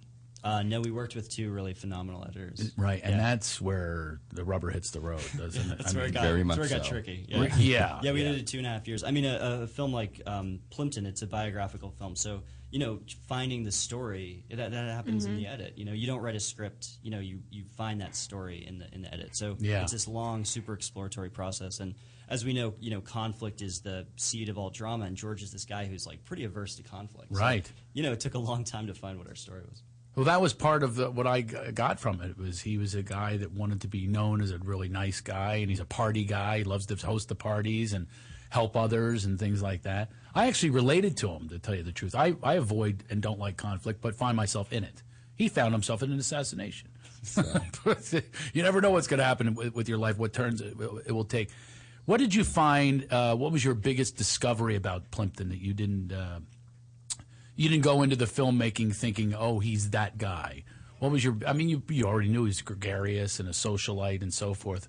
What did you find in the movie that you didn't necessarily know? I don't know. I mean, for me, it was more there's so much stuff that we uncovered, and it was kind of the little bits and pieces. So, like, we knew he was friends with Hemingway, but we didn't know sort of how close they were. Mm-hmm. And one of our big finds in the film was the Paris Review archives are at the Morgan Library in New York, and we were going through their boxes of stuff, and it was kind of haphazardly organized. And we were going through the folders, and we opened this one. I mean, there's this small kind of blue handwritten note that Tom finds, and he looks up at me and just has this look of like, oh my God, what is this? It's this handwritten note from Hemingway to George. Oh. And he's talking about how he doesn't. The other thing the Paris Review still does is this series of interviews called The Art of Fiction, where writers come in and talk about their writing, but it's done in a way where you're talking about the process. When you write, how you write, if you write on a typewriter, if you write by hand. Mm-hmm. And it's meant to inspire, encourage other writers. And George has been doing this for 50 years, or did it for 50 years, and the Paris Review still does it. And one of his big gets early on was Hemingway. And it's really the only interview Hemingway ever gave where he talks about his process. Wow. And in this letter, to clean it up for radio. No, you don't have to. At all. Well, it's a podcast. Yeah, so and I'll cut you off. So the series is called The Art of Fiction. So George says, Mr. Hemingway, would you mind if I interviewed you for The Art of Fiction? And Hemingway says, I might say fuck The Art of Fiction, but what I would mean is don't fuck it, fuck talking about it. He really thought that writing was this act of magic, and by talking about it, you would kind of demystify it, and he wouldn't be able to do it. And he was a very superpus guy. Did you include this in the film? Yeah, we literally with the F word. The word fuck comes up. Good for you. Okay. We always say that the film should be rating H for Hemingway. Did you get a rating on? No, we haven't. Yeah, we're PG-13. Oh, are we? Oh, very nice. Yeah, excellent. I love that he just informs him on our show, the big discovery. Yeah, you know, think about that when you guys are going through these boxes and things, the discoveries that you would find. I always think about, don't you think about your legacy, like what they're going to find? And it's just so uninteresting. It's just so like, if they ever looked at my old boxes, oh my God, Pillsbury wrote back to Craig when he was 8 years old when he was trying to name new Kool-Aids. I really did do that. But I mean, is anybody going to go, wow, this guy was Hemingway and Capote, and he's hanging out with Mario Puzo. I mean, all of these, the great literary minds of our time, not our time, but of time, he's hanging out with them, and they respect him, and they're his friend and his colleague. And that's the other thing that I thought was so interesting about making the movie is that we either got to meet these people, which was surreal and bizarre, and we're just like, why are we allowed in the room with them? Or you're hearing other people talk about them. And, you know, when we interviewed George's 2 oldest kids, we were like, so what's it like growing up with Muhammad Ali and the Grateful Dead in your living room? and George's daughter was kind of listing all the people who came by. And then she was like, yeah, Hunter Thompson came by. He was kind of scary. I'm like, yeah, for an 8-year-old, Hunter Thompson would be kind of scary. Yeah. But what was Muhammad Ali like? Was she afraid of him too? No, they both his oldest kids were like, I wish I kind of knew and could go back, and because really, like, the Dead came by. It's just Daddy's friends, right? It's smell. Yeah. Yes. Yeah. And the smelly Daddy friends. And his teenage son was at a friend's house, and he called him and he said, "You might want to come back here." And he walks in, and then Bob Weir's hanging out in your living room. So it's always, for me, it was interesting to see this interaction between people and how they, you know, to everybody, it's like, oh, it's Kurt Vonnegut, and it's William Styron, and to everyone else, it's Kurt and Bill. Right. You know, and it's... Did it mean just about nothing to the children, and now it's all in retrospect? No, I mean, because these were amazing people, right? Anyway, but were they super endearing, interesting? But were they interesting and endearing in real life? I mean, a lot of people aren't. A lot of artists are the exact opposite in real. Well, certainly writers can talk, you know, and they would all be there, and they'd all be drinking, and they'd all be, you know, yeah, you're right. I mean, not everyone is, certainly. And, no, a lot of introverts, and they use the you know, their work as an expression of their inner self, but they can't do it, and that's why I'm curious. Yeah. Well, I think George's circle was a pretty social circle. I think, you know, a guy like John Updike goes and moves up to... I mean, he seemed to be a very social guy, too. But the people that would stay in New York and go to parties, those would be more social artists than, you know, the Franz Kafka, you know, bleed on your page sort of guy. Right. But so, you know, I think the kids did appreciate, and they developed really deep relationships with their parent circle, and then the next generation after that. So if we didn't meet a lot of these people, we would often meet their children or their cousins or whomever, or their widows.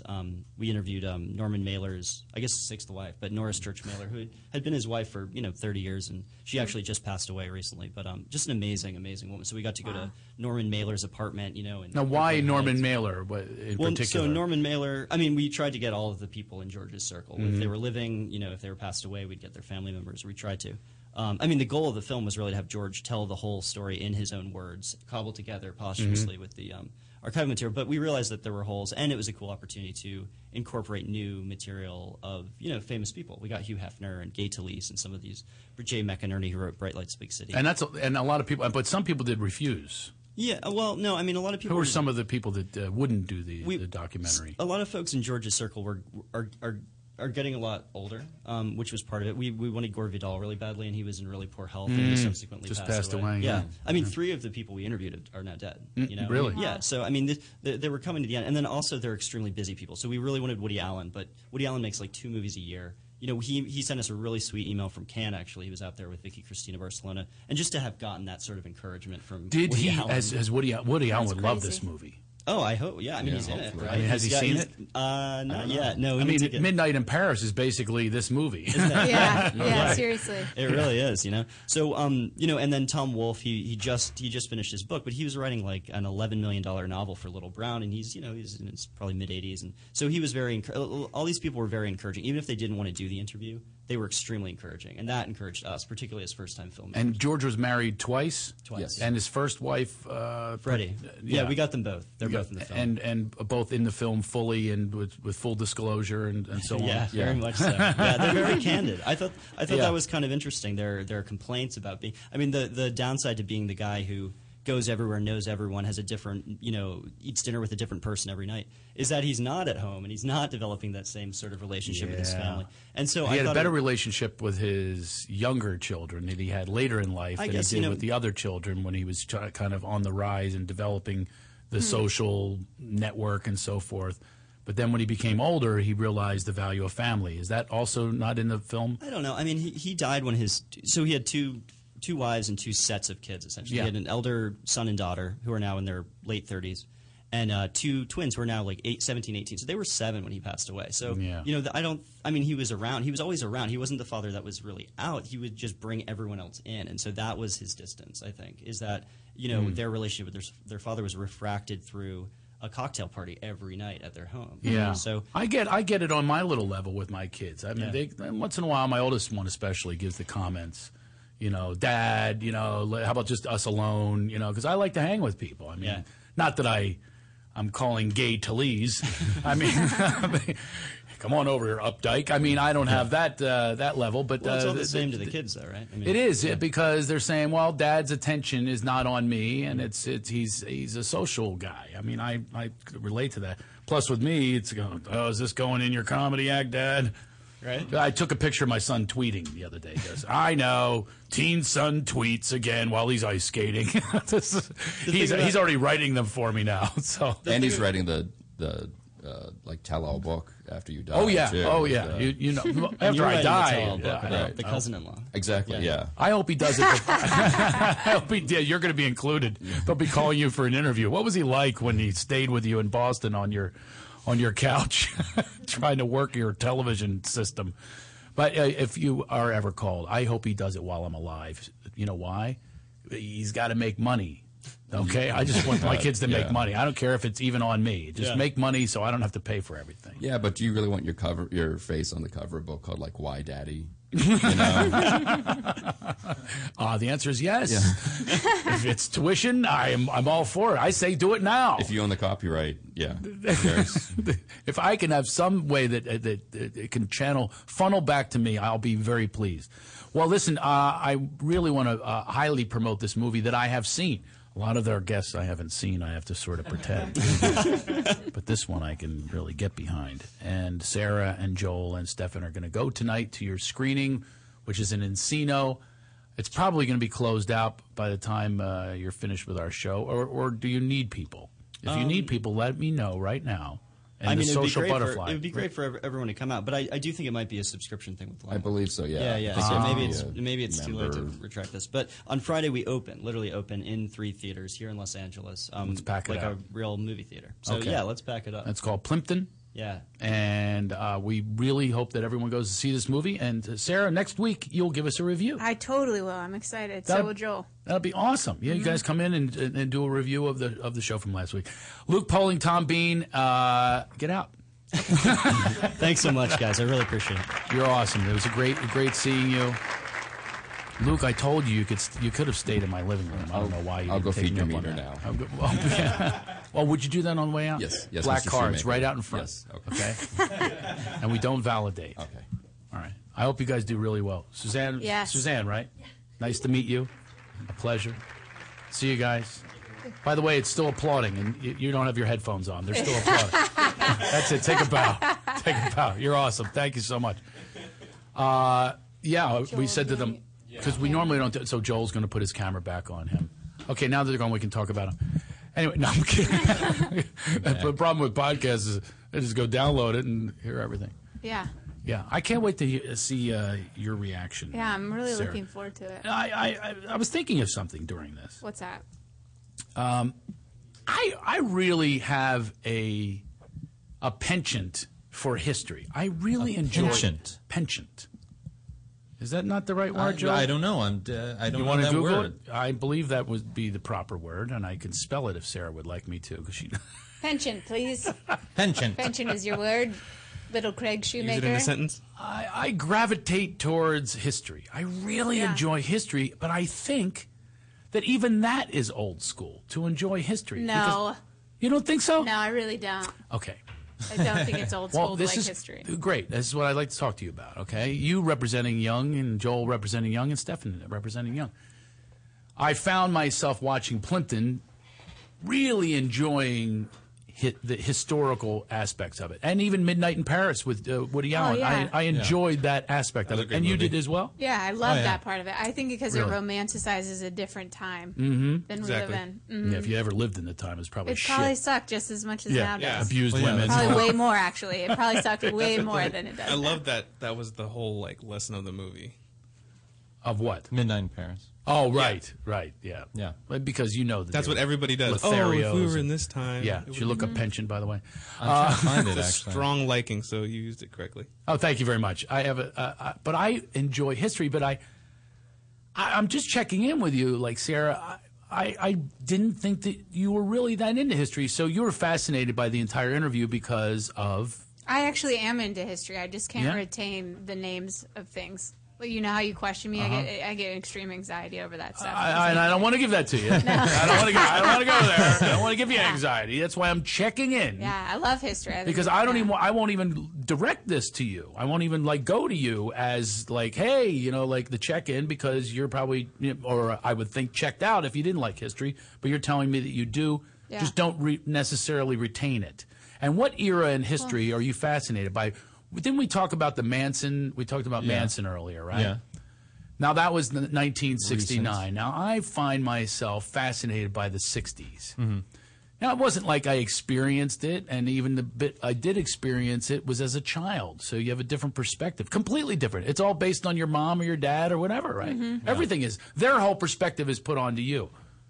Martin Luther King's assassination, RFK's assassination. You're going to get a political belief of your parents mixed in with that. You're not going to get the civil rights and necessarily understand it, not until you become an adult. What would be your era, I don't know. Sarah, Just that since you're fascinated with Dan, I watch all old Hollywood movies too. Yeah. I think that I'm totally fascinated by. I'd love to live in the.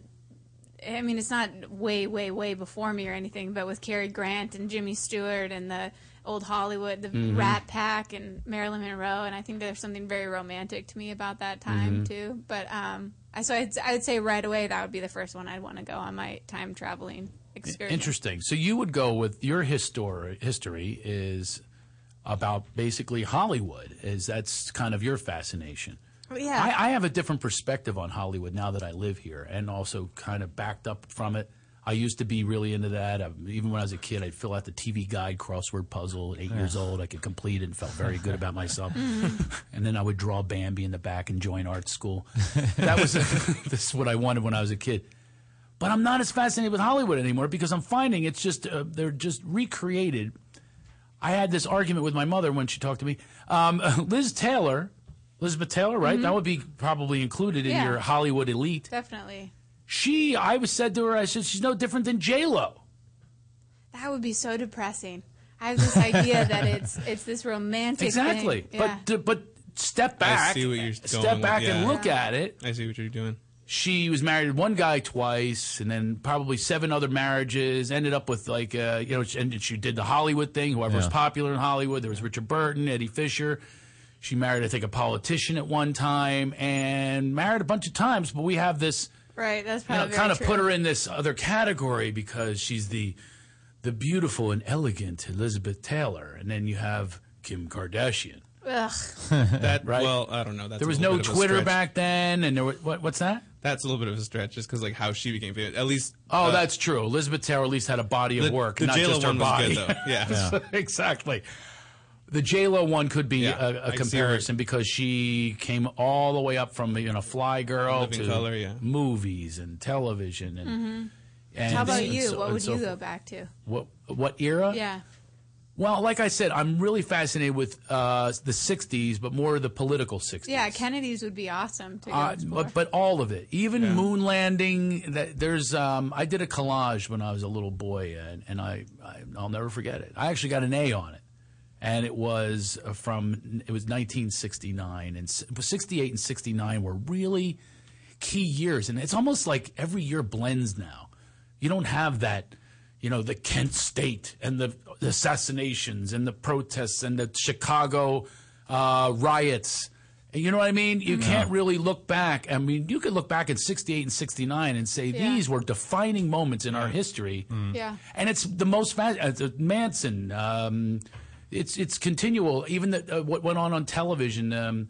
You know, there's groundbreaking. The Smothers Brothers came along, and they would talk about the Vietnam War was escalating in 1960, 68, 69, and so on.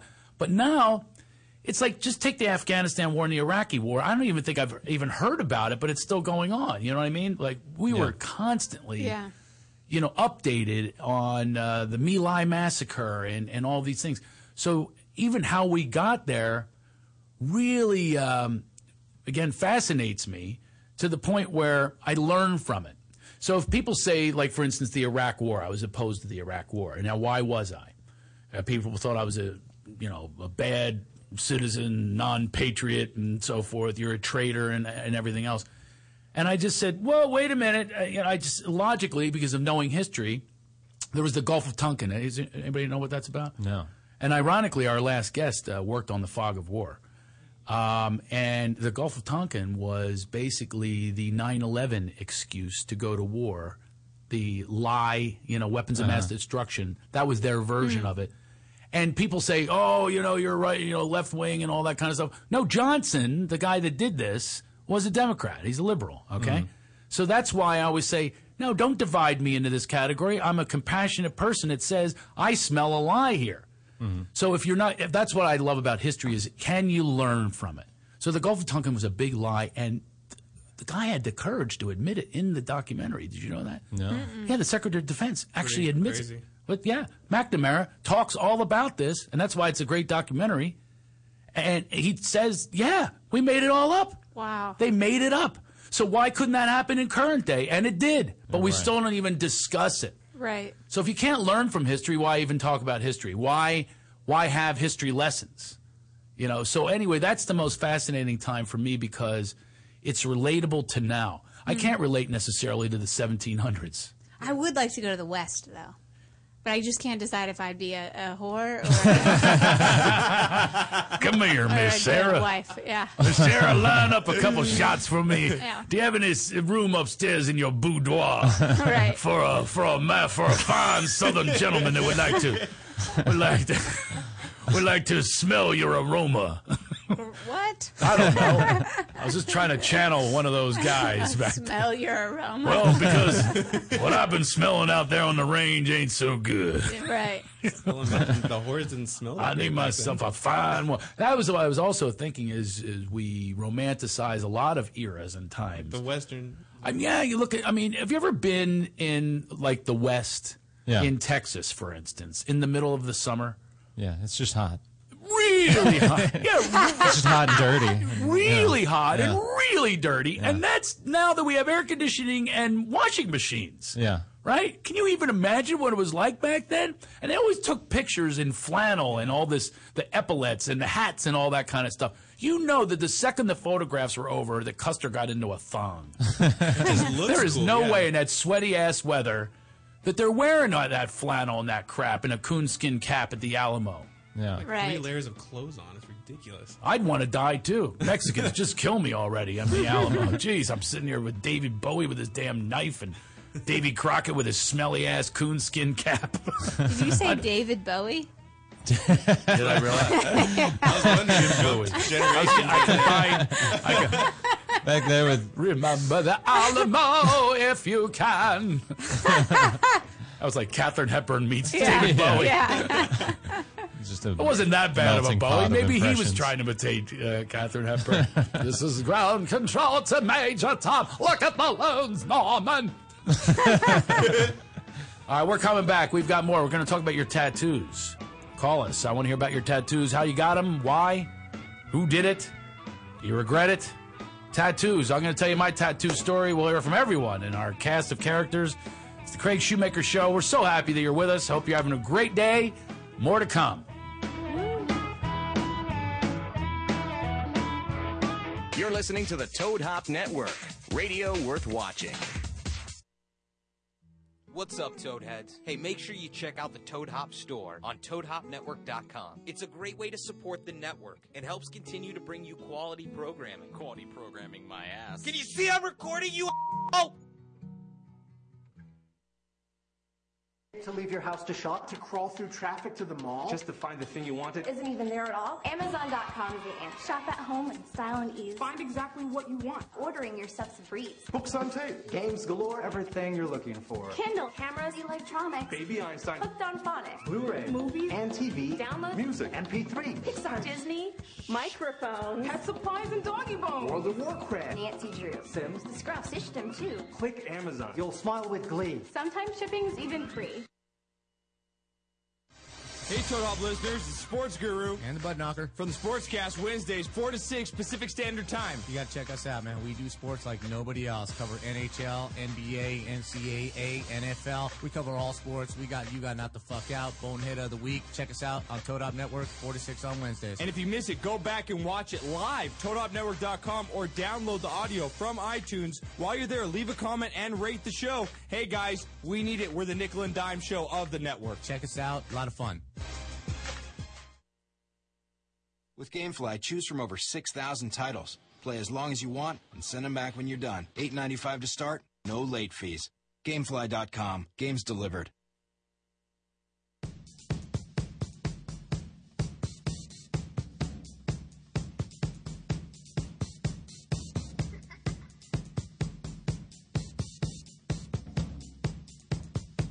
Music today by Foster the People.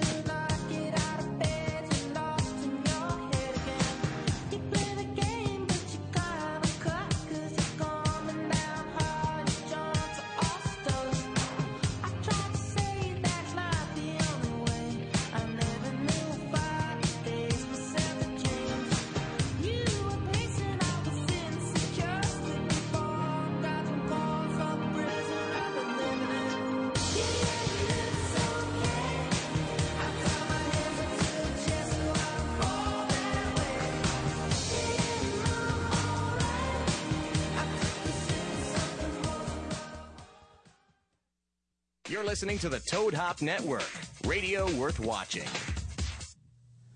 Hi, everybody. Hey, Craig. How are your feet?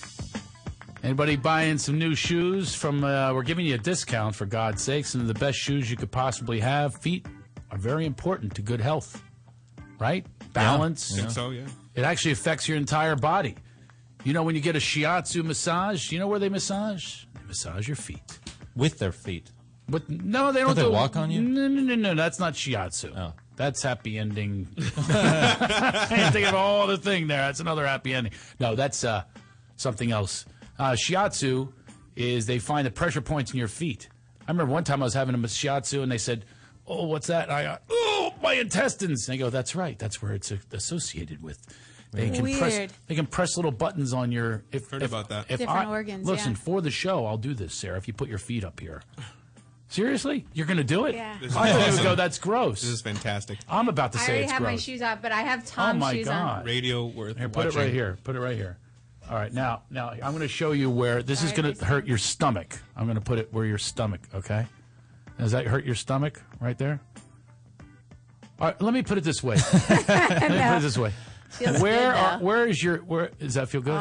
Where is your pain? Where's your pain besides your My freaking mental state? Your shoulder? My here we my go. There we shoulders. Right there. Right there, that's your shoulders. Am I supposed to be feeling it in my body? Other Yeah, than you're supposed my to- it's foot? supposed to be going There's right- tension in my feet. Aha. I don't know what I'm doing. I thought I did. Okay. Happy feet. By the way, Joel Just just for feet. gave a look of disgust when I did that. Joel, you want the other one? Only if you can do both at the same time. Give him one and me one. That was just a basic foot massage I just gave you. Yeah. By the way, back in the day, Sarah, That did was one feel of my, good. that was one of my. That's how your dad could have gotten me. That was a in his go-to. harem That with was- the there it is. foot rub. Let me Hey, see. let me rub your feet. Hey, nice. Foot rubbing a guest star on something. It's a good heels on you. But anyway, it's important to have good feet and good balance, and it goes all the way up your spine, all the way to your head. Your entire body is affected, so why not go to healthyfeetstore.com? If you go there, you can put in the coupon code LaughItOff2013. That's us. We're the Laugh It Off show. Laugh It Off 2013. Put that in the coupon code, and you can choose all of these shoes. Every single one of them is approved, designed, and so forth by They look good, too. orthopedic. What's that? They look good too. Well, they do look. Look at these. These are awesome. These Spenkos. I've had them for a year now, and they're still hanging in there, and they're great, and they're supportive, even though they're just a casual shoe. My son has now. He's got athletic shoes. My mom has slippers. Haven't heard from her to find out how they're going, but she's got some nice supportive slippers that she's wearing right now. And go to healthyfeetstore.com.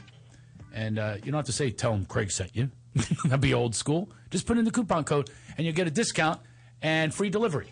Nice. Ooh. Yeah, there you go. Free shipping. Free shipping and and delivery. So anyway, we're talking about tattoos. Maybe a tattooed man from Healthy Feet Store will show up at your. I look for segues all the time. Right. So hey, here's your new shoes. Look at my tattoo. We're talking about tattoos.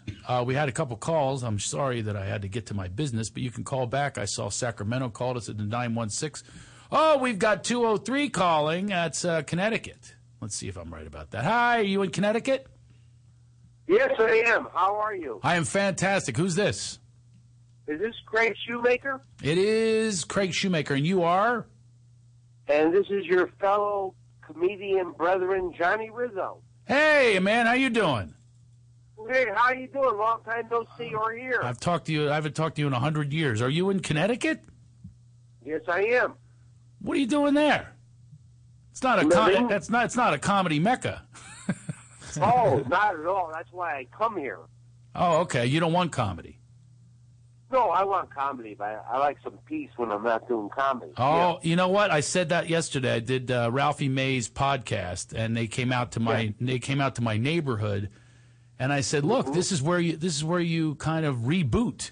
You know what I mean? You know, you need that because I don't want to be in it all the time. You're in it, and it just drives you crazy. And you write better material when you have a chance to chill and have another alternative side to life than just hanging out with comics and industry people. Hey, John, do you have any tattoos? Yes, I do. Yes, I do, sir. What do you have? I have on my right upper arm, I have a court jester holding a microphone. Come on, man. You can't be that cliche. That is cliche. I swear to God. It might be cliche, but at least it's not a comedy tragedy match. Okay, I'll give you that one, but it's one step Yeah, below it. that's right. Are you That's kidding? right. A court jester with a microphone? Could you be any more obvious? Now, would you put that one on in case people didn't know what you did? You go, hey, are you a comedian? I would do that back in the days. At least I would just make it a T-shirt. I'd wear a T-shirt of a comedy club so girls would go, are you a comedian? I go, yes, I am. But you are wearing it on as a tattoo? Well, actually, I had just the court jester with his hand up, but it looks kind of pornographic without a microphone in the hand. What, it looked like he was giving a hand job out to the air? Well, I mean, It looked pornographic? Well, a little higher in the towards the head. Yeah. Okay, so and then you decide I'm going to put a phallic microphone in its place, which has nothing to do with pornography. It was a lot better than just a empty hand with that gesture. You know what I mean? Yeah, the gesturing gesture. So that's one. You have more than one. Yes, I do. Oh, I hate to hear what the other one is. The other one is your day job, selling insurance. Well, you know what? I have to reiterate just for the record that I had tattoos before Axl Rose made it popular and before women got tramp stamps. Oh. And when women started to get tramp stamps, I wanted to burn my tattoos off my body. Don't tell me you have a tramp stamp. You were the one that started it. You have one on your hairy ass? Well, actually, my tramp stamp says available to headline anywhere. No, that's what the jester says. That's pretty much what the jester says. All right. Yes, what is the other tattoo and where is it, Johnny? Okay. The other one is more symbolic and more personal. I have a triangle, and within that triangle is my father fishing in heaven. Oh, you had to go sentimental. We can't make fun of that one, for God's sakes. Yeah. What do you Okay, have? we'll pass on. We'll pass on to the next one. The third one to choose from. How many do you have? What do you? We only have a half hour. Wait, is it? Well, the third one is a classic pinup girl in just black of a cowgirl, with guns a-blazing, and this is the only girl that will never leave me. Unbelievable, man! What do you? Is comedy that bad? You're auditioning for Ink? Well, you know what? I'll take it if it's sad. All right. Well, you have a lot of tattoos, my brother. But it was good to hear from you, man. I'm glad you're checking us out. I hope you're having fun listening to us. I love you, Greg. You're the love maker, baby. No, I am the love maker. I'm Greg, the love maker. I love you too, John. Take it easy. That was awesome. That's okay. That's all right. Love maker. Listen, if he's listening, I don't care. Yeah. It could be Craig Shoemaster, the love maker. I don't care. Right. I love how you took it. That's right. I'm the love maker. Yeah, the love maker. Yesterday I was the grill master. I have a tattoo. By the way, you can call us with your tattoos. Some people have Facebooked, right? I have. Stefan? Yeah. You want to read them? There's some funny ones on there, right? Yeah, how'd you get yours? 323-622-8623. Why do you have it? What'd you do? Were you drunk? What's your tat? Yeah. Oh, we I don't have. can't even call it a tat. It a doesn't tit? even. Is it Doesn't even qualify. It could be an ooh. No. Did you get it? Can I ask where you got it? As a story. Okay. Okay. Since no one's calling, I have time for the story. I can't believe that, Sarah, I have not told you this story. We've spent time on the road together. I have not You've even actually seen me shirtless once. And I didn't see your tat. You must have missed it. Yeah. Well, I'll tell you why you missed it. Why? Here's what happened. I was doing one of these radio shows, one of those silly radio shows. I was promoting my performance in Dallas at the Improv, right? The Addison Improv. So, Joel, I have no tattoos at the time, and Yeah. like you have none, right? No. Like you, I committed to not having a tattoo. I don't know that I've committed to not. Really? Okay, well, we'll get to that. All right. You might not have committed. I had a commitment never to have a tattoo, and I had reasons for it. Okay? I had a number of reasons. I will never do this as long as I live. But this will tell you a reflection of who I am. I want to get people to come to my performance at the Addison Improv. Yeah. So on this show, Lex and Terry, it's called. They're still on the air, buddies of mine. They're very like sophomoric humor, and they have a thing called Drunk Bitch Friday. So I'm in there promoting my show. I'm all the way at the other end of the console. And who do you think they're focusing on? They're getting this girl drunk. They call it Drunk Bitch Friday. It's Friday, and they get her drunk. Awesome. And so, oh, yeah, real awesome. Now, I've got clever retorts and stories and stuff like that to send people to my show that want to laugh. But no, they keep pulling focus back to this drunken bitch who's completely gone at 8 in the morning. And then, so I'd be going... So anyway, my father, and they go, oh, there she goes again. She's blowing chunks. And then she's vomiting into her. So, and then they would pull out the Lysol. And this is radio. This is what's going on. That's Then we get the sideshow Lysol. radio. Yeah, it's sideshow. And she will not stop vomiting. Every time I try a joke, she'd vomit. So, and nothing to do with my joke, by the way. So anyway, So I'm sitting there, and now imagine you're me, and you're going, oh, my God, it's a syndicated show. People are listening. This is a chance to promote. What am I going to do? I'm getting no attention. This is this is the thoughts inside of my mind. Now another guy comes in. The other end of the console is a guy. He's going to get Lexan Terry, the host of the show, a mural on his back from a famous tattoo artist in Dallas. So now there's a tattoo artist. There's a guy with his shirt off, and he's now getting Lexan Terry, their symbol, this giant yin-yang Lexan Terry symbol, their faces on the back of his back. Oh, my God. Tell me this guy doesn't regret it the minute they're off the air. He's going to live the rest of his life with these guys on his back.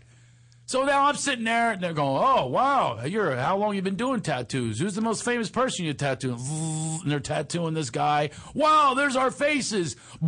She's blowing chunks. God. So I'm going, what am I going to I'm getting no attention whatsoever. So finally, I had one moment. I went, I'll get a tattoo. Oh, no. This is how far I would go just to get people to come on a Thursday night to my show. By the way, I'm in Pittsburgh this weekend at the Improv. Please go see me. Tattooed on him. Pittsburgh this weekend, and following weekend is a huge show at the Saban Theater, and we are selling tickets like crazy. Nice. You got to get tickets fast. 1,700 people. Celebrities galore are coming. Cool. I don't even want to tell you who. There are a lot of celebrities coming. We're going to have an after party, the whole deal. Please go to Saban Theater. I had to go to their website and come June 15th for Father's Day. Perfect. I have a lot of Father's Day material. Cool. Back to the tattoo. So anyway, you can see how much I love to promote. You have to in this business. I want to get people to come, see a little bit of talent, some jokes, and things like that instead of the crap that's out there. Thank you, Stefan, for feeding my meter. Anyway, he's not even going to hear the end of this. It's a shame. I'm really upset about that. I know. You'll have to listen to it later, Stefan, but he's feeding my meter because I'm an idiot. Anyway, so I said, I'll get a tattoo, and all the focus comes back to me. They're all looking at me now. I'm going, this is great. But now I'm stuck. Yeah. What am I going to do? They go, do you have any? I go, no, and I committed not to ever have one. But I will now. By the way, my show's at 7:30 tonight. So they go, really? And I said, what do you want to get? And I had no chance to think about this. I've never wanted a tattoo in my life. I go, all right. And the guy's there. He's all ready. He's got his pen in hand. Yeah. He's ready to do me. And I go, how about a dot? Just give me a dot. Just so you, and then I try to throw in some jokes. Yeah. Like, this is what you'll hear tonight if you come to my show. So he goes, a dot? He goes, how about 3 dots? So I go, yeah, sure. Give me 3 dots. So I go to the other end of the console, and I was really surprised by this. It didn't hurt at all. I had it done on a very easy spot that I already have zits popped anyway. On your back? No, near like the shoulder, Yeah. like right at the blade, and it did not hurt whatsoever. So he does 3 dots, Little tiny baby dots. right? So anyway, I'm going to show you now. Yeah. This is radio He's worth taking his watching. shirt off. Yeah, that's the music. So I get the dots, and the second they are finished, they said, they fooled me. You don't know this either. It's a gang symbol. It means jail, hospital, and death. I'm the most suburban dad, married guy, and now I've got jail, hospital, and death for my tattoo. Wow. Not only that, it is the most hideous tattoo you've ever seen in your life. My child was young at the time, my middle child. He tried to scratch it off. Yeah. He said, what is this? It looks like a radiation symbol. Anything but looking cool. It is the worst looking tattoo I've ever seen. Show us. It was my equivalent of being drunk and showing up at a place at midnight. Yeah, do it. Strip. Do You can it. still call us, by the way. Here we go. I'm going to show you It's this. supposed to be tattoo. strip club music. Wow. This couldn't make a stripper strip. Yeah, it's the wrong kind of strip club. Upbeat stripper music. There it is. You can even see it. Look at that. You guys are craning to see it. I can't. You It's see in it? Yeah. Oh my God, Craig. Describe it. It's 3 dots in a In tiny a triangular triangle. formation. Uh-huh. Yeah. Should I get that close to the camera? That is radio worth watching. That is my tattoo. Wow. Can never be buried in a Jewish cemetery. Because True. you're tatted up.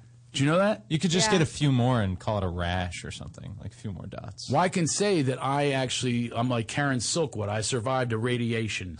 This is a symbol for that. I don't know what to say. I try to explain it to my kids. All 3 of them make fun of me. Daddy, what is this, you moron? I can't say. I was on Drunk Bitch Friday. Shut up. Trying to make money for So the you've never family. told them what the story is? No, not really. I just said, look, Daddy was dumb one day. Are you going to ever get it removed? You know, that's a good question. I guess I should. You can. I think you should get it turned into something else. You do? Call us and tell us what he should have it turned into. Yeah, that's right. 323-622-8623. You don't have much time. Yeah, what should I turn this into, and what are your tattoos? Let's Tell me see. your bad tattoo stories. Why, is there something on something go, ha-ha, laugh it off? You That's can our go to Twitter. our Laugh It Off Podcast. Laugh It Off Podcast. Let us know what Go your participate. tats are. Yeah, what's your tat on Laugh It Off Podcast on Facebook? Oh, it does. You just got to press like. That's all you have to do. It's not a big deal. Or give us a call. It's not a big deal. It's not a big deal. Hi, guys. What, are you getting one? Are you getting one? Are you getting something on Twitter, Joel? No, a link to something else. A link to I tattoos, or a link to the Lex and Terry show when I was on there, like an idiot getting my tattoo. Valerie Holloway says, Mine is my name in Spanish, which is a friend's handwriting. This doesn't make any sense. And mine Aquarius symbol under it. My next one, I want to be a pug because I have 4 of them. Really? Yeah. She wants to get it. I think tattoos are ridiculous. When I was a kid, and it was 9th grade, have you guys ever gone through a phase where you hung out with like really bad people?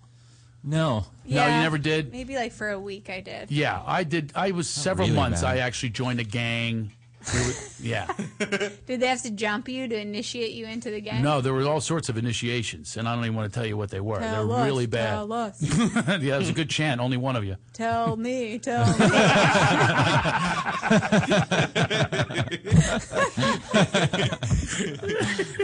Just for that, I have to. I wasn't Come on, going everyone, to. tell Just me. for that, I've got to confess. They made me commit crimes. What And I kind? have to tell you, breaking and entering, yeah, a lot of that.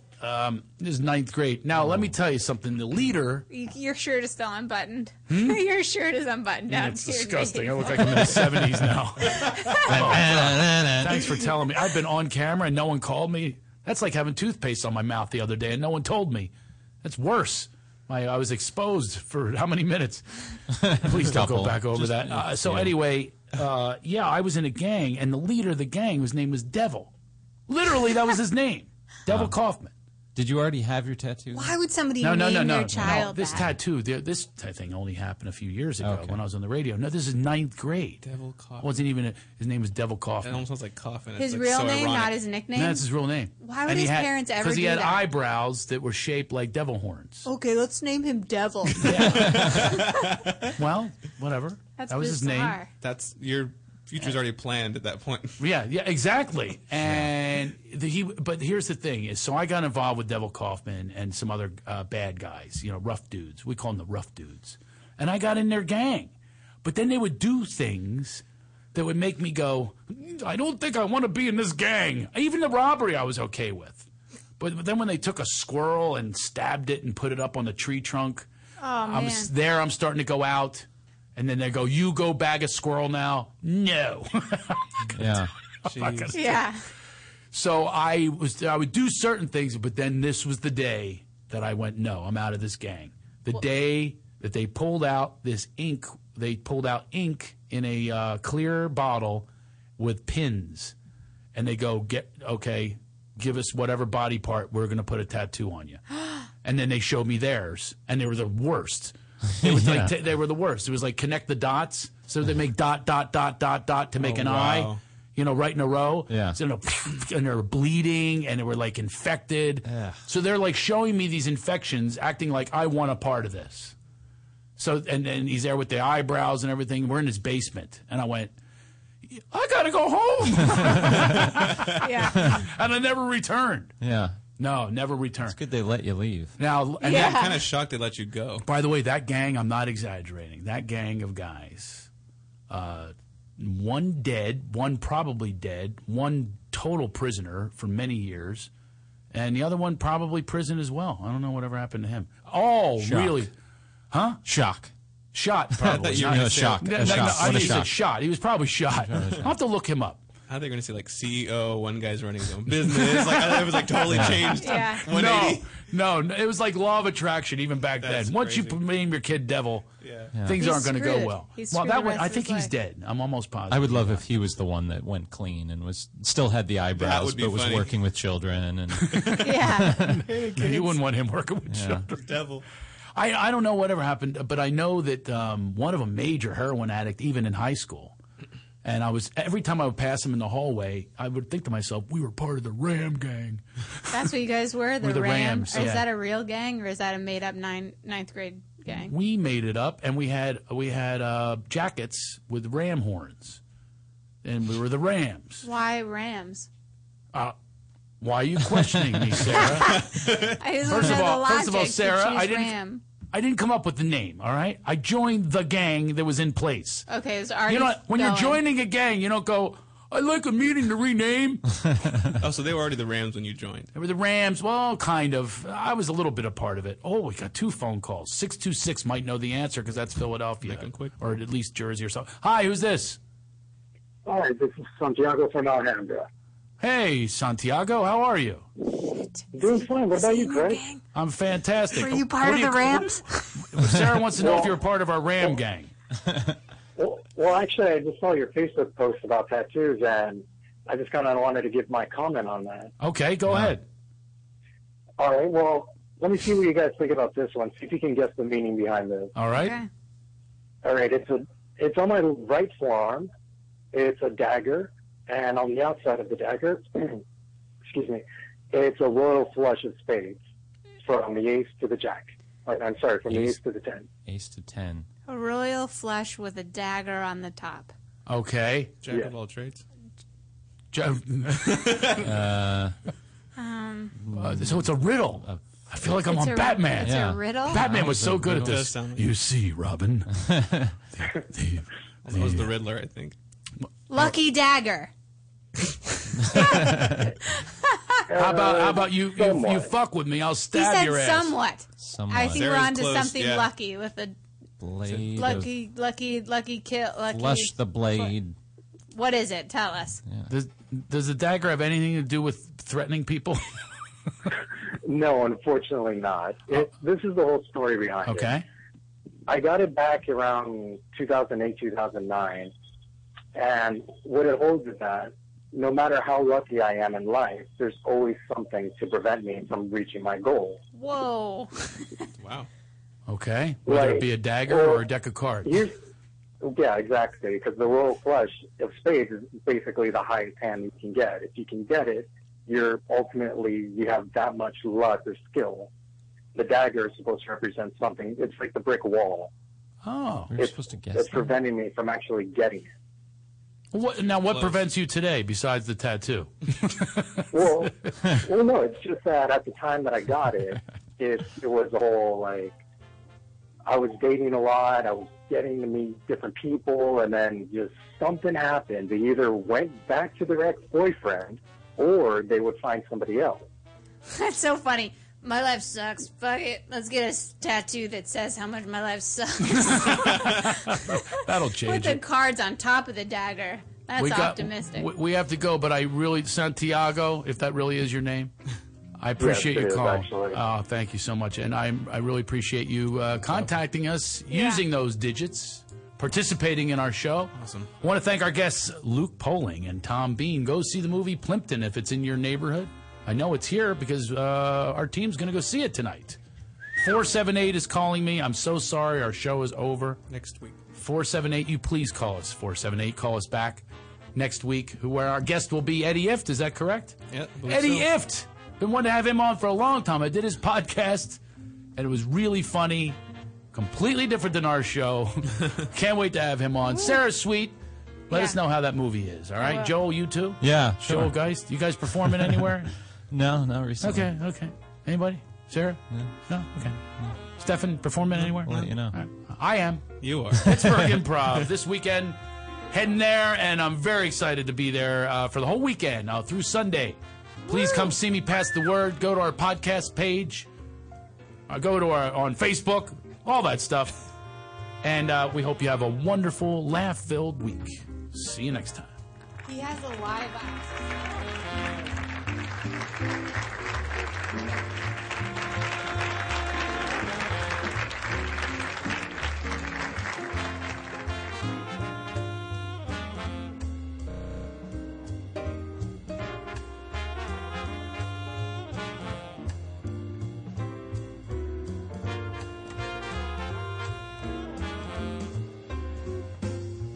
You're listening to the Toad Hop Network, radio worth watching. Live From the Toad Hop Network studios. in Hollywood, This this is the Toad Hop